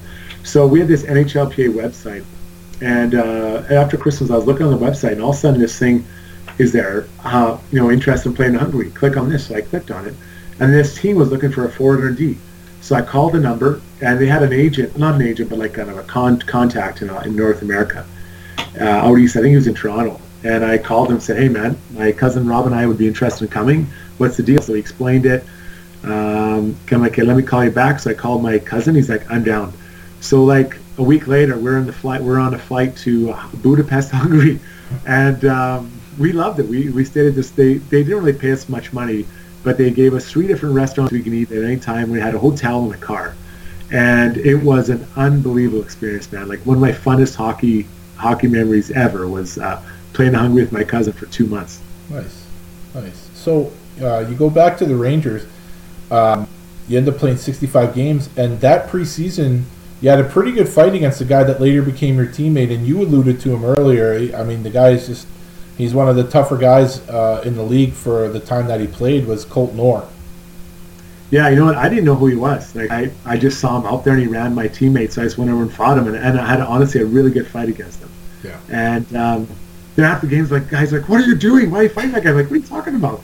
And they showed me the video. I think he broke like Belak's orbital bone that trip. I'm like, holy shit! What was I thinking? And it was crazy. So, anyways, Orsi comes over. We pick him up. I think he went on waivers, and we picked him up on waivers. And he comes over, and the first thing he's like, I hate you. I'm like, why? He's like, you're the only guy that beat me. I'm like, what are you talking about? He's like, haven't you seen my fight? So we went and watched them again. I'm like, oh my God, this is crazy. He's like, we got to fight again. I'm like, I'm not fighting you again. If I would have known you're like this, I would have fight you the first time. And so we ended up being really good buddies. And but he was tough, really tough. But that was honestly one of my best fights I ever had, because considering how tough he was. Yeah. it was a really technical fight. He had no left, so I didn't know that before. But once I got his right out, he had no chance. And it was a good fight. You had a good fight to start the season in the preseason against Colt Noor, and you had a really good fight at the end of the season against another guy from Boston in Dan Lacouture. You remember that one? Yeah, I do. Yeah, it was a pretty big rivalry, New York and Boston. And, our team there in New York, we really wanted to have, I wanted the team to be close, right? And show guys you can stick up for each other. And, I'm not going to lie, fights were getting hard to come by even that first year because of the way the league was going. So when there was an opportunity, I was like, let's do this. So I thought it was a good opportunity to kind of send a message and you do what you can. And in between those two fights, we have to talk about the shootout against Washington. Yeah. So I know you were the story before Marek Malik stole your thunder, but tell me about that whole thing. Have you ever been in a shootout before? You ended up being the 14th round. Tell me about that whole situation. Yeah, so I never was in a shootout before, and I haven't been one after. And, generally speaking, once a shootout would start, I'm not even kidding, I'd loosen my skates because I'm done. Like, there's no way they're going to get up to me. And then, you get through the top 3, then you get to the next 6, and it's still tied. Then 9, you're like, holy shit. Because what happens is the goalies are still good, but the players are getting worse. Otherwise they'd be going before. They don't save a good shooter for number 10. It's not like relievers. So we're going through, and I'm like, holy shit! I'm going to have to do my. So I do my skates back up, and then it gets down to their guy scores. This Brian Muir, and there's myself, Kasparaitis, Marek Malik, and then Fedor Tumin broken his finger in the third period, and I remember Tom Rennie looking down the bench, and it's like in school, you don't want anyone to see you, right? He's like, Strutty, you're up. And I'm like, I pretend I didn't hear him. He's like, you're up, Strutty. So I'm like, oh, I look over, and he kind of just shrugs his shoulders, and I'm like, oh, fuck. So I jump over the bench, and I'm shitting my pants. Like, they've already scored. My teammates are probably already back in the dressing room. And I get up there, and I'm swinging my stick around like an idiot, trying to look cool. And I'm like, I'm going to shoot it over his shoulder, which was a bad idea. And I go down, and I kind of fan on it. It goes underneath his arm. And I remember feeling so happy and more relieved than anything that I scored.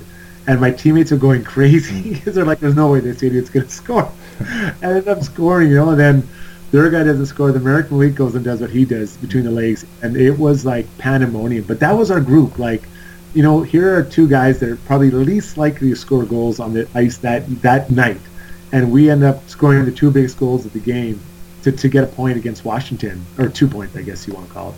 And it was just amazing. But I love that team. When I talk to other guys that played, they all talk about how they just love being a part of that team. So I mentioned Darius Kasparaitis, and I think you had played with him a little bit with the Islanders, and now you're back with him with the Rangers. Now I love Darius, and I think the only thing that I love more than Darius is asking his ex-teammates if they have a really good Darius Kasparaitis story they could share. He told me one. When he was a rookie, he came over from, where was he? Not Kazakhstan, but Lithuania. Lithuania, yeah. So he couldn't speak English. So he said the first time he went out for dinner, he looks at the menu, and it's like he couldn't read English. He had no idea what was going on. So all his teammates are ordering stuff, and one of his teammates yells, calamari, and he goes, all I heard was calamari. So when the guy came around to me, he's like, calamari. You know how he talks? Yeah. So he orders calamari, and he had no idea what it was. He's like, I didn't want to look like an idiot, so I just ordered calamari. So the food comes out, and it turns out he loves calamari. So for the next however many nights and days, every time if we go out for dinner, he'd order calamari. So he goes, that year I put on like 20 pounds, 15 pounds, because I was eating so much calamari for lunch and supper because I didn't want to be the idiot that didn't know how to say anything else. And so he just laughs about it all the time. But this guy, Kasper, is one of the funnest guys. I love this guy. I absolutely love this guy.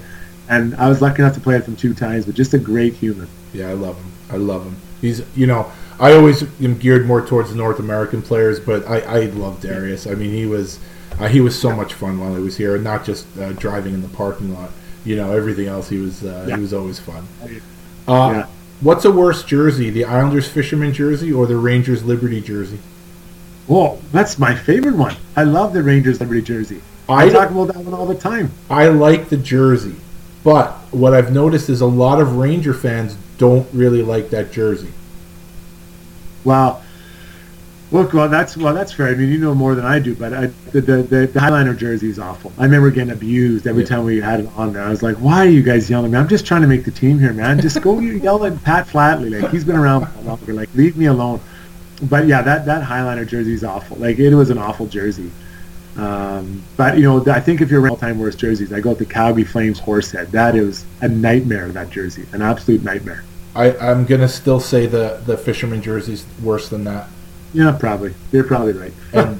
And you want to know what's even sadder is that they're trying to bring that thing back, not for the players, but the marketing department. They are shoving that logo down the fans' throats. Now, if you're a younger fan that you didn't live during that period, you have no idea. And you're just like, oh, that's a cool logo, because you weren't around when they were winning cups, and you weren't around to know. You know, like the one thing about hockey and hockey fans, I think we're a passionate bunch, and the Islander logo means something to someone like my age, or you know, fans of a certain age. That logo means something, and to get rid of that logo for the Fisherman logo, and now you get all these hipsters that were going to Brooklyn at the games, and people are wearing it, and I'm going, what are you doing? Like, but it actually sells pretty well, believe it or not, and I just find that so disturbing. No, I can believe that. I can believe that because they have no attachment to it, right? No negative. There's no negative connotations to them. No. But it's a god awful jersey. I don't think I don't even have one. Even sometimes people show me pictures of me in it. I'm like, oof, my god. Well, that is a good combo because you have the ugly uniform and babyface studs. Yeah, I know that was a chubby little face there. A lot of baby fat on that kid. well, at least you lost it. Some of us keep the baby fat even when we're almost 50. What happened in 2006-07? So you said you signed a 2-year deal with them. You played the year in Lugano?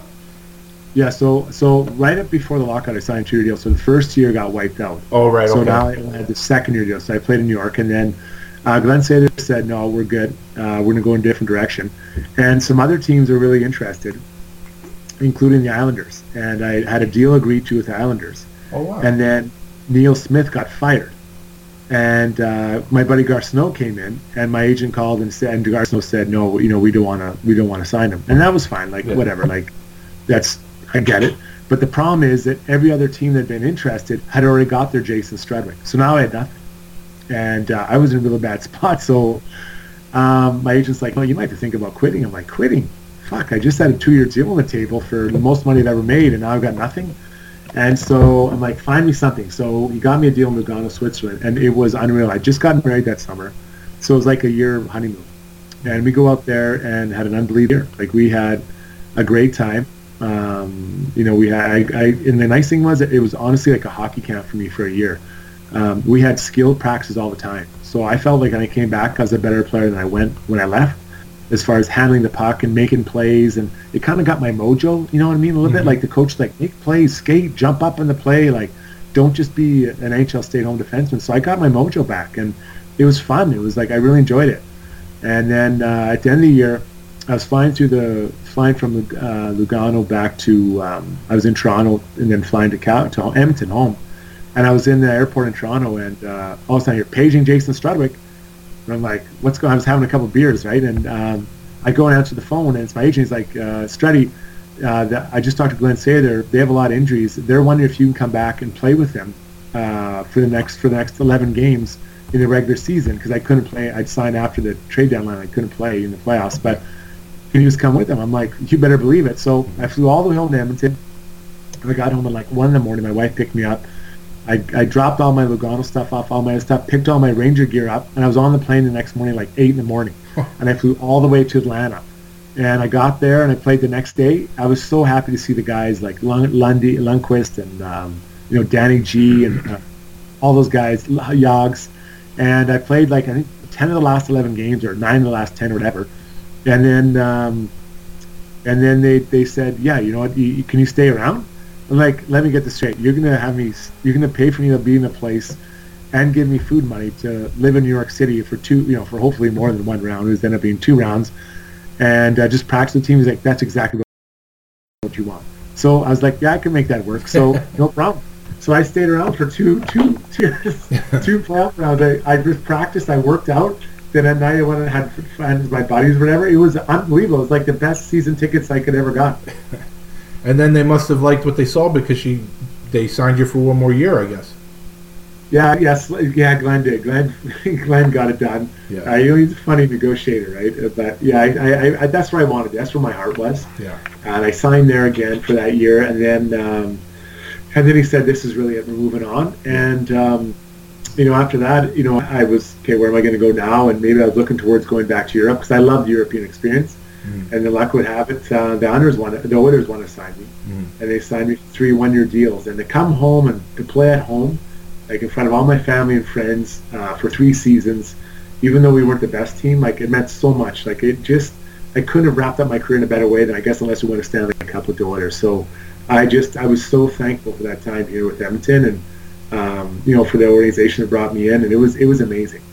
So before we get to Edmonton, I got to ask you 2 things. One, probably the best fight you had in that season. You had a slugfest with Chris Neal in Ottawa. Do you remember that one?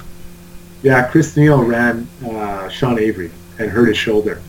And I never fought Neal up to that point. I always wanted to, just to see, because he was a tough guy, and just again to see we stack up, right? Yeah. And so he knew it was coming. Like he had run Avery, and I had talked to him about already.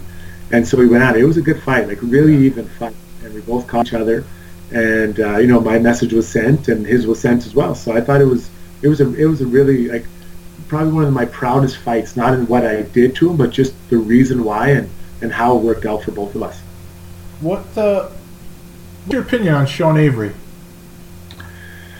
I've got a lot of time for him. I've never seen him, a non-star player, affect a game as much as he did. Yeah. The way he get, like the New Jersey Devils, it was mind-blowing. Like I've never seen a team get more distracted than him. Like even Zach Parise, who I love as a player, and I love playing against him. Not that I was dominating, but just because he was such a competitor. Yeah. Even he would get wrapped up. Gionta, they'd all, Marty Brodeur would go nuts chasing this guy around and make the game so easy for the rest of us. Like you'd get the puck and everyone would be looking at Avery, not at you. Like it was ridiculous. So the impact he had on his team was crazy. I think that he had his way of doing things, and I didn't always agree with that. Yeah. But if you ask me if I want him on my team, you better believe it. When he was, like those peak years, he was unreal. His impact on teams was, I've never seen, like I say, a non-star player impacted the game more than Sean Avery did. Yeah, no, it's hard to argue that, definitely. And like I say, especially to support your argument, you bring up the Devils. I mean, Jesus, I mean, he was in all of their heads. It was unbelievable. Yeah. So, as someone who's been on both sides of the rivalry, can you talk about being an Islander in the Islander-Ranger rivalry and then being a Ranger in the rivalry? Well, also you have to understand where I'm coming from. My ages, like as a young man, I was just trying to make the team, and then with the Rangers, I was very clear who I was, and I think I was established as an NHL player. Yeah. My time at the Islanders, very proud organization. Very proud of what had happened, and really trying to find their way. And when I was there, unfortunately, we still didn't find our way. We weren't able to get on track. And I was only there on the team for like 2 or 3 months, so take that for what it's worth. Yeah. Whereas on the Rangers, somewhat similar. A team that had some success in the early 90s, but then it kind of, tried to buy teams and lost its way, and then now had found an identity, or at least knew how they wanted to grow the team underneath Tom Rennie and Glenn Sather. And I felt like we were right at the beginning of that start. So, when you think, I think from the time I arrived there till just a couple of years ago, they hadn't missed the playoffs, I don't think. Like, they had a long playoff run. So a team that did it right, as far as the way they drafted, developed their players, the coaching staff, all that stuff. They got it all right, So I think very similar organizations competing in a really tough market for attention and fan base. So I think, I hate to say this to both fan base, but you're very similar in that way, and passionate. Like both fan bases give it to you when you're not doing well, and when you're doing well, they just love you. Yeah. And I think that the Rangers fans, as much as the Islanders fans, appreciate hard work. So you may wear different jerseys, and even though colors are kind of similar, I think the both fan bases are in many ways quite similar in what they expect from their players, and I like that. Like if someone said, hey, can you come back and play now for either team, I would, because I understand, and I like the New York mentality. They want effort, and if you're giving effort and they don't win, okay, we can live that. But they feel like you're not giving the effort or you're bringing your best to every night, like, they're going to boo you. Like, I remember I went to the Yankees games a bunch of times, and A-Rod was having an amazing year, and they would boo him, like, right out of the batter's box when he wasn't batting well. And this guy was like, he was having amazing seasons. And I'm like, now there's probably other things behind that, but that's New York. Like, you got to deliver every night. It's not every third night, not every 80%, every night. And that's how I was born, and that's how I was raised. And so I felt like I could live in one of those environments. Well, we're always happy to have you back here. If things don't work out in Edmonton, you have a spot here on the island, no problem, anytime. Nice. Nice. So we'll get to your Edmonton days. 2 fights that you had in 08-09 that you did really well. And, if I'm not mistaken, it was your first fight with the Oilers was against Cody McCormick in Colorado, or when he was with Colorado. Do you remember that one? I do, yeah. You know what? I always like to get in fights early in the season just to get it going so my teammates know, like, hey, I'm going to be there. And we were having a tough night against Colorado, and Cody was a guy that, he was, I knew he'd fight. And so I ran him. I think I ran him or something happened, and we just went at it. And I just wanted to set that. I just felt it was always important for my teammates to know and for me to know that, like, I was into this year. I didn't want to get to Christmas without no fights. And again, as I got older, it was hard because there was fewer and fewer guys to fight, but that to me was really important, and unfortunately, Cody just kind of got in the way. Well, someone else who got in the way, and you did a good job with him, and I was happy to see it. Dan Carcillo was with Phoenix at the time, and he exhibited some of that mean hockey culture he speaks about on Zach Stortini, and you stepped in and did very well against him. Yeah, I know. Carcillo was tough, pound for pound tough, but again, a pretty small guy, so you're not too worried about getting hurt. But he is a tough guy. Like, he got in there and really dusted things up. And I've got a lot of time for the type of player he was, because he for a little guy, he was like a Wolverine, and he got a lot out of that body, that frame, and now he's in a different place and pretty vocal, and I think he's some things that make a lot of sense, and I made my choice. I knew what I was doing when I was fighting. Now, to be fair, I didn't fight 300 times in the NHL. I think I had like 100 or something, and I was pretty smart about it. Like I said earlier, I wasn't trying to knock guys out, and I wasn't opening myself up to get knocked out. That was a conscious decision. But by doing what I did, it allowed me to play, nearly 700 NHL games and have an amazing life experience, right, that I will always remember. And a lot of things I'm still getting now are because of what I did in the NHL, because I'd made those choices, and it's carried me down to the media and other things I do. So I'm very thankful for my time in the NHL. So I would not be biting the hand that fed me for so long. Yeah. But also my experience was very good. It was a very good one. So everyone's experience are different, and we all make our own choices. But I'm not about to bite the hand that was amazing. Wow, treated me. Yeah, so I'll flip it around and talk about a guy I respect that you played with your first year, and that's Big Steve McIntyre. Oh, yeah, I've never met a bigger human than that.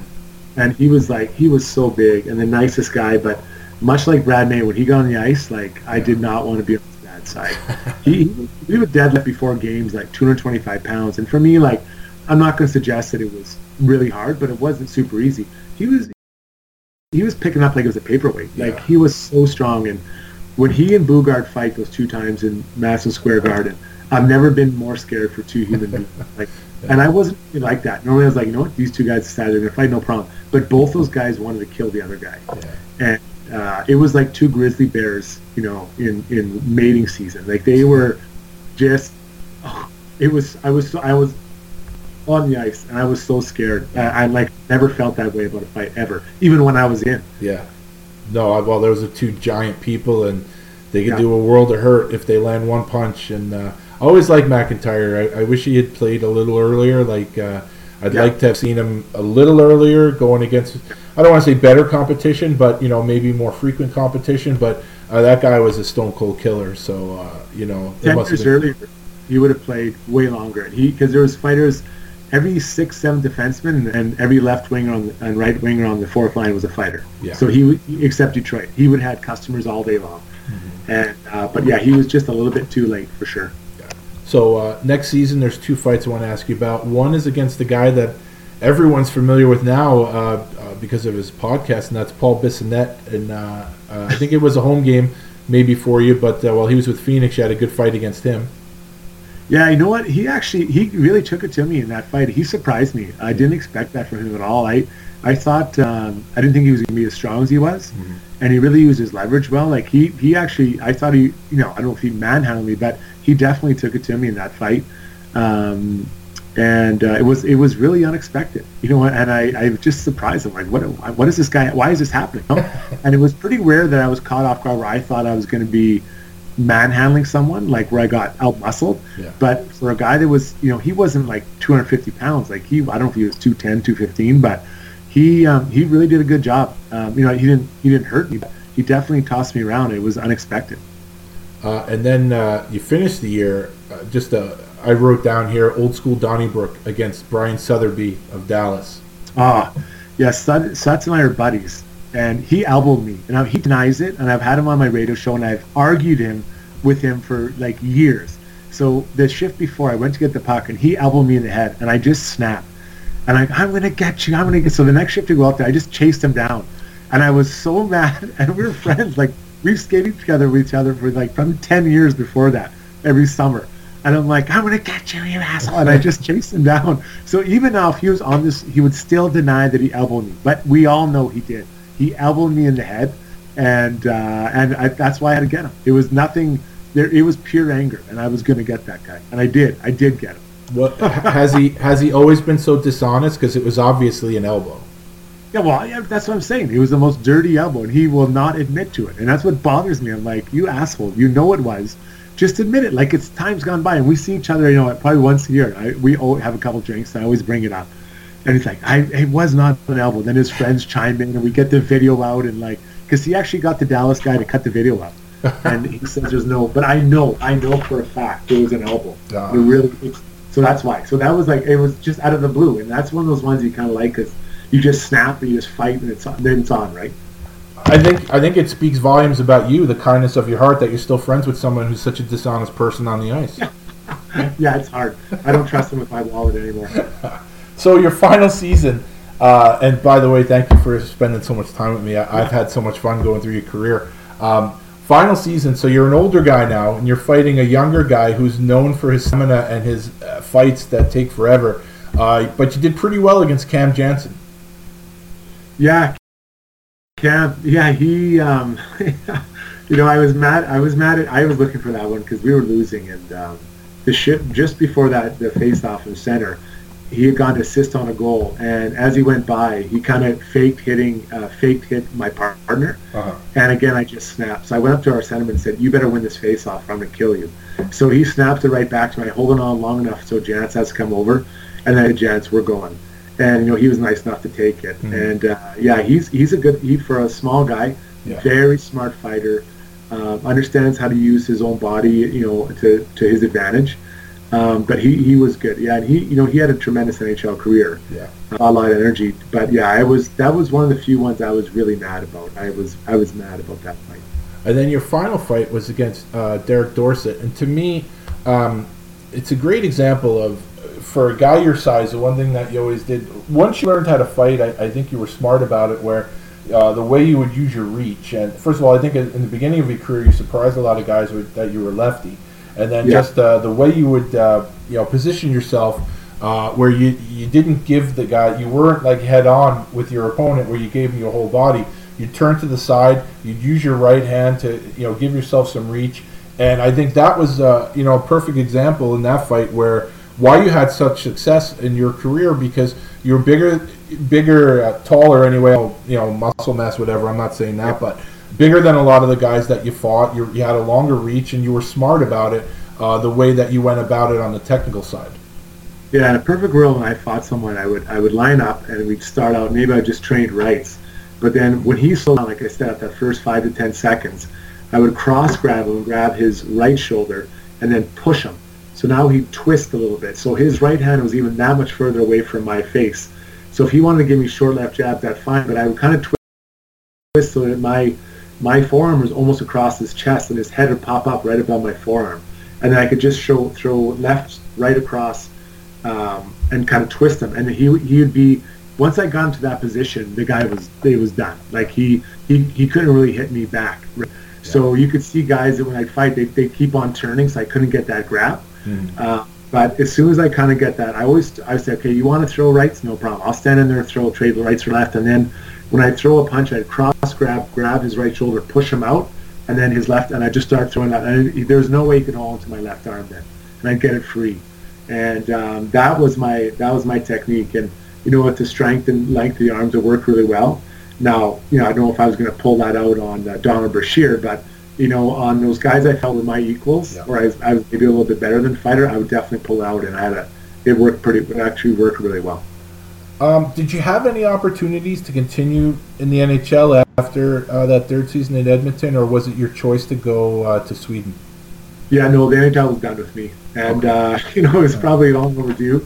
The game had got so fast, and I don't know if I got slower. I think the game just got faster. I think that we're so hard on players that suggest, this guy got slowed down. I don't think they slow down. I think guys just get faster around them and you look slower. So, I went over to Europe and I loved it there. And I'd still be playing in Europe. I love the European lifestyle. I love it all. But it was time to move on with hockey, move off life. We were starting a young family. I had opportunities to go be coach. I was offered 3 or 4 positions in the minors to be assistant coach. And, then you work, that's kind of assistant coach, then head coach, and then assistant NHL and maybe head coach NHL if things work out perfectly. But I made the choice with such a young family. I wanted to be with them, and I don't know if I would say this is a regret of mine, but I would have loved to be a coach, a professional coach. But my kids and family are above that, so I made the choice personally that it wasn't going to work out for me that way, and I'm happy. Now I get to coach my own kids, so they're all 3 playing hockey, and I coach them as well as I can, and I love it. I absolutely love it. So after Sweden, you're retired, but then in 2016-17 season, you came out of retirement for 1 game and you became a Wolverine in the Adult Safe Hockey League, but you were more of a sniper then. You played 1 game, you had 2 assists, number 97 for the Wolverines. How did this come about? Yeah, so I was doing a TV show at the time. It was kind of like Good Morning America, except it was at nighttime, right? Called Dinner Television, and the producer on my team, they'd lost 25 games. They hadn't won a game yet, so they were like division M. It was god awful hockey. And I go out there and they're like, can you please come? I'm like, I don't really want to come play. They're like, please come. So I ended up going and playing with Brad Karp was his name, and he was an awful hockey player. And on the wall it said if you didn't get any penalties, you'd get a free plate of nachos, the whole team at the end of the game. But I said at the first period, how are we doing? I'm like, guys, I'll tell you what, if we make 1 pass tape to tape, I'll buy everyone nachos. And it was so bad. It was the worst hockey. But we won in overtime, and you thought we won the Stanley Cup. Guys were out there celebrating, hugging each other. It was the funniest thing because they lost 25 games. 25 games. God, they were an awful team. But now, was there some discrepancy about if you had actually scored any points in that game? I had heard some people said you had 0 points. I had seen that you had 2 assists. What was the story with that? Yeah, well, I did have 2 assists, but in that league, you get points for making passes. So I was the only person who made 2 passes that game on both sides. It was such bad hockey. So, no, my guy, Brad Karp, the producer, he loved to chirp, that guy. Okay. And so he was making fun of me, but I tell you what, he was god awful. Thank God he can talk, because now he does his own radio show in BC. But God, he was a bad hockey player. He should just quit for 2 weeks and then just quit all after that. Just forget it. It was awful. So I just have a few more questions, post-hockey questions, if that's okay. Yeah. You're the host of the Jason Strudwick Show, or you were the host of the Jason Strudwick Show. How did that become a reality? Yeah, so when I was done playing, I got to be good friends with a couple of local media guys here, and they invited me to come out once a week and do their show, Jason Gregor, the Jason Gregor Show. And so this was right after my time in Sweden. So that summer I did it, and then in the summer, the big boss of TSN Radio here in Edmonton, and then the guy, the Western director, took me for lunch and said, we'd like to offer your own show. I'm like, oh, great. 3 hours. I'm like, what? I said, I've never done anything. No, it'd be fine. So I did 3 hours, 9 to 12 at night. And I had no idea what I was doing, but it was a good thing my producer had 6 months experience. So between us, we had 6 months experience for 3 nights, for 3 hours a night. And you know what? Looking back, it was so much fun. Like, we had no idea what we were doing. I had no clue. I was god-awful. But I got it going, and I did it right. I did a good job. I improved a ton over 3 years. And then I went to, like I said, the dinner television. It was like, it was like politics, women's issues, like kids' issues. It was amazing. And I learned how to be a broadcaster.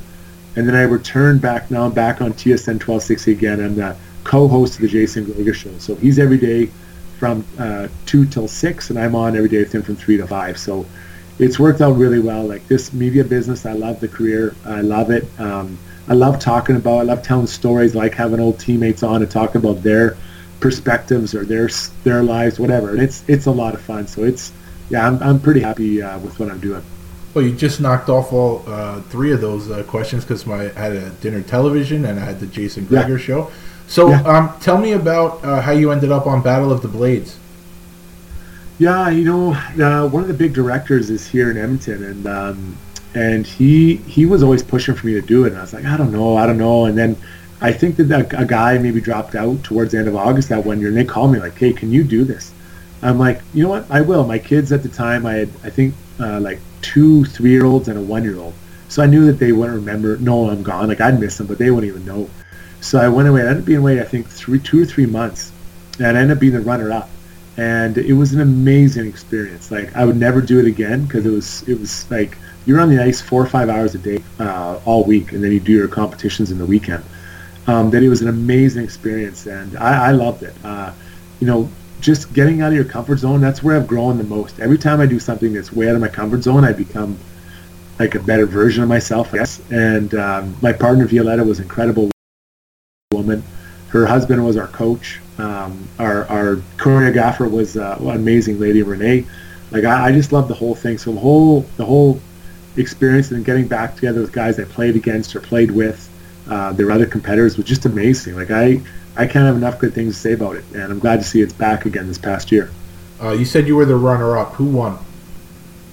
Scott Thornton. So Scott Thornton was first, I was second, and then Matthew Danino was third. But if you look at it, like, it was all the guys that were kind of like most recent players, and the guys in best shape did the best because it was really physical. Like, it was. I was only 2 or 3 years out of playing, and I was still in good shape, and it was hard. Like, it was demanding because you're lifting these little dancers over your head or throwing them or whatever, right? It's a lot of work. It's not, and if you don't put the work in, you get kicked out right away. So it was pretty obvious who put the time in. Now, while I was researching this interview, I came across a video on YouTube.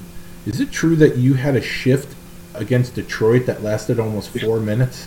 Yeah, I did. I couldn't get off the ice. That was my last season. That's when I knew it was time for me to shut it down. Oh. And it was unbelievable. Yeah, like, and people give it to me all the time. Like, what are you complaining about? Like, everyone on both teams changed except for me and my partner, and some Red Wings got on twice, and no one scored. So, like, what is everyone upset about? Man, we were killing it. I mean, obviously, I'm just thinking about how exhausted you must have been. Yeah, you know what? I was in pretty good shape. It wasn't too bad. We were mostly in our own end, so I kind of stood around. So, one of the things I did see on YouTube where they asked your teammates questions about you, and the one that made me laugh the most was Ethan Moreau said that you could buy a whole outfit for $5. So, I guess my question is that a statement of that you're a savvy shopper, or is he criticizing your taste in clothing? Yeah, you know what? As I found as the years went by, players became way more interested in how they dressed, and my interest didn't really change. Now, I would not consider myself a terrible dresser, and I would not definitely at the GQ spectrum. I'm somewhere in the middle. And I just was like, if I found a suit like that, I just wore it. Like, I didn't have to have all these fancy suits, right? And so, like, in Edmonton, like, guys like Sheldon Surrey, Andy Calgano, Ethan Morrow, Sam Gagner, even Taylor Holland, Jordan Everly, they started really dressing pretty well. I'm like, do you guys want, can I tell you guys the truth, is that when you're ugly, you have to dress better. Like, do you think when you go into the Louvre and look at the Mona Lisa, does anyone even know what the frame looks like? I'm the Mona Lisa. You guys are dressing like the frames. And they would lose their minds, right? Especially Sheldon. I mean, that guy's like a model. He's a good looking. Yeah, of all those guys, he was a very good looking guy. Yeah, I mean, there's no denying it. I mean, the guy, and when he first came around, I remember when he was a rookie with Jersey, or but not so much. I guess Lou would have made him cut his hair, but he came in and he had the long hair and everything going, and I mean, he really looked like he was ready for GQ. He was. He's a good looking guy. Yeah, there's no doubt. I'm not even close to his. But yeah, all the other ones are pretty ugly. So my final two questions are kind of, you can kind of be grouped together. So you're in Edmonton, so you're well aware of what happened this season with their reignition of the Battle of Alberta. I kind of find it hypocritical of the league, and I don't know how it is up there, but down here where we get the national game on NBC Sports Network, and they talk about, this game's coming up and that game's coming up. And every highlight package they have, they're showing a fight, or they're showing a big hit, or they're showing this, or they're showing that. And, in my old age, like my wife always calls me the cranky old man, it irritates me because they've done everything they can to get the fighting out of the game, and yet they'll market rivalry night that way. And I'll give you an example. So I think it was the last game the Islanders and Rangers played before everything was shut down. So to me, I can't tell you the last time I remember this happening. So the Islanders' toughest player is a guy named Ross Johnston. I don't know if you're familiar with him. And the Rangers' toughest player is Michael Haley. They both were healthy scratched. Now, when was the last time your most physical player on the Islanders and Rangers were healthy scratched in a game that they play against each other? And it drives me crazy. I just find it so hypocritical by the league. They'll market physical, violent hockey, but they do everything in their power to present the game not in that fashion. Yeah. We know what's happened, Joe, is that, and I see it all the time. So my kids are really young. They're 8 years old and 6, 7, 8. What's happening is that group of kids is watching the players playing now who have zero physicality in their games, right? Just like the Connor McDavids of the world, they came into the game loving Sidney Crosby, who is a very hard, like, he still to me is the most complete player in the NHL, but he's not a real physical player, right? But when you think back to when I was coming through, my favorite players were Bob Probert, Luke Richardson, Mark Messier, Wendell Clark. These guys could skill it up, but they could also muck it up as good as anybody in the history of the game. So every generation is losing a little bit of this intensity and a little bit of this fighting out of it. So I hear a lot of people saying they got to legislate fighting out of the game. Don't legislate it. Just eventually the players coming through are going to be less and less interested in the fighting. Look at some of the guys coming through, the top young players. Cale Makar, Quinn Hughes. I don't think either one of those guys threw a hit all year. You look at Pedersen, Leon Draisaitl, McDavid, Johnny Gaudreau, all these, Sean Monahan, all these guys that are, I'm talking about kind of western side, but all these guys are so skilled, but I wouldn't really call them physical players. Like, they're not, I'm not saying they're scared, but they're not going out of their way to hit like a Tkachuk will you see in Calgary, who's really an anomaly at this point. So I think you might actually see opportunity for players who do play with a little bit of chip in their shoulder, play with the chip on their shoulder to kind of push back into the league. Because when you see it, you're like, oh my God, this is amazing to see it, and you kind of disrupts the flow of a game. So, I don't think I really answered your question, but it's my opinion where fighting is going. I think you will see a pushback with the chippiness, but you're not going to see fighting. I think that fighting is, guys, it's just going to be, you don't have to let out because guys will just stop doing it because they won't have seen it growing up like I did and guys and my peers. Well, yeah, like I was saying, it was just the one game this year, or the series of games that everyone talks about this year, was the Edmonton-Calgary games. Yeah. And like I try to tell people, for hockey in 2019-20, that's like craziness. But that's not even a blip on the radar during the Tim Hunter and Dave Semenko days. It's not. Sure. That's nothing. Yeah. But now it's just like it's blown up because in my opinion, it's my opinion. The players of today are more skilled than ever. The skill is off the charts. Yeah. But while I find their skill to be amazing, I just don't see the passion that I used to see, and it just it's so frustrating for me. Like, I feel fortunate that, and I don't watch much hockey anymore. I mean, I watch the Islanders. I find it hard to watch other teams. And I'm fortunate enough where I think I could turn on the game, and he doesn't play as much as I want him to, but they have Ross Johnston on the team and Matt Martin on the team, and to a lesser extent, Scotty Mayfield. So they have some guys who play physical, but there are some teams that I couldn't watch unless I was having a hard time sleeping. Yeah, no, that's exactly, and I think that's going to become a bit more the norm, and it's you got, I'm trying to adjust my sights on where the game is and where it's going. So that's all I have for you. I always ask my guests, and usually the answer is no, because I've kept you here for 10 hours and asked you every single thing. Is there anything I missed in the career of Jason Strudwick that you want to say?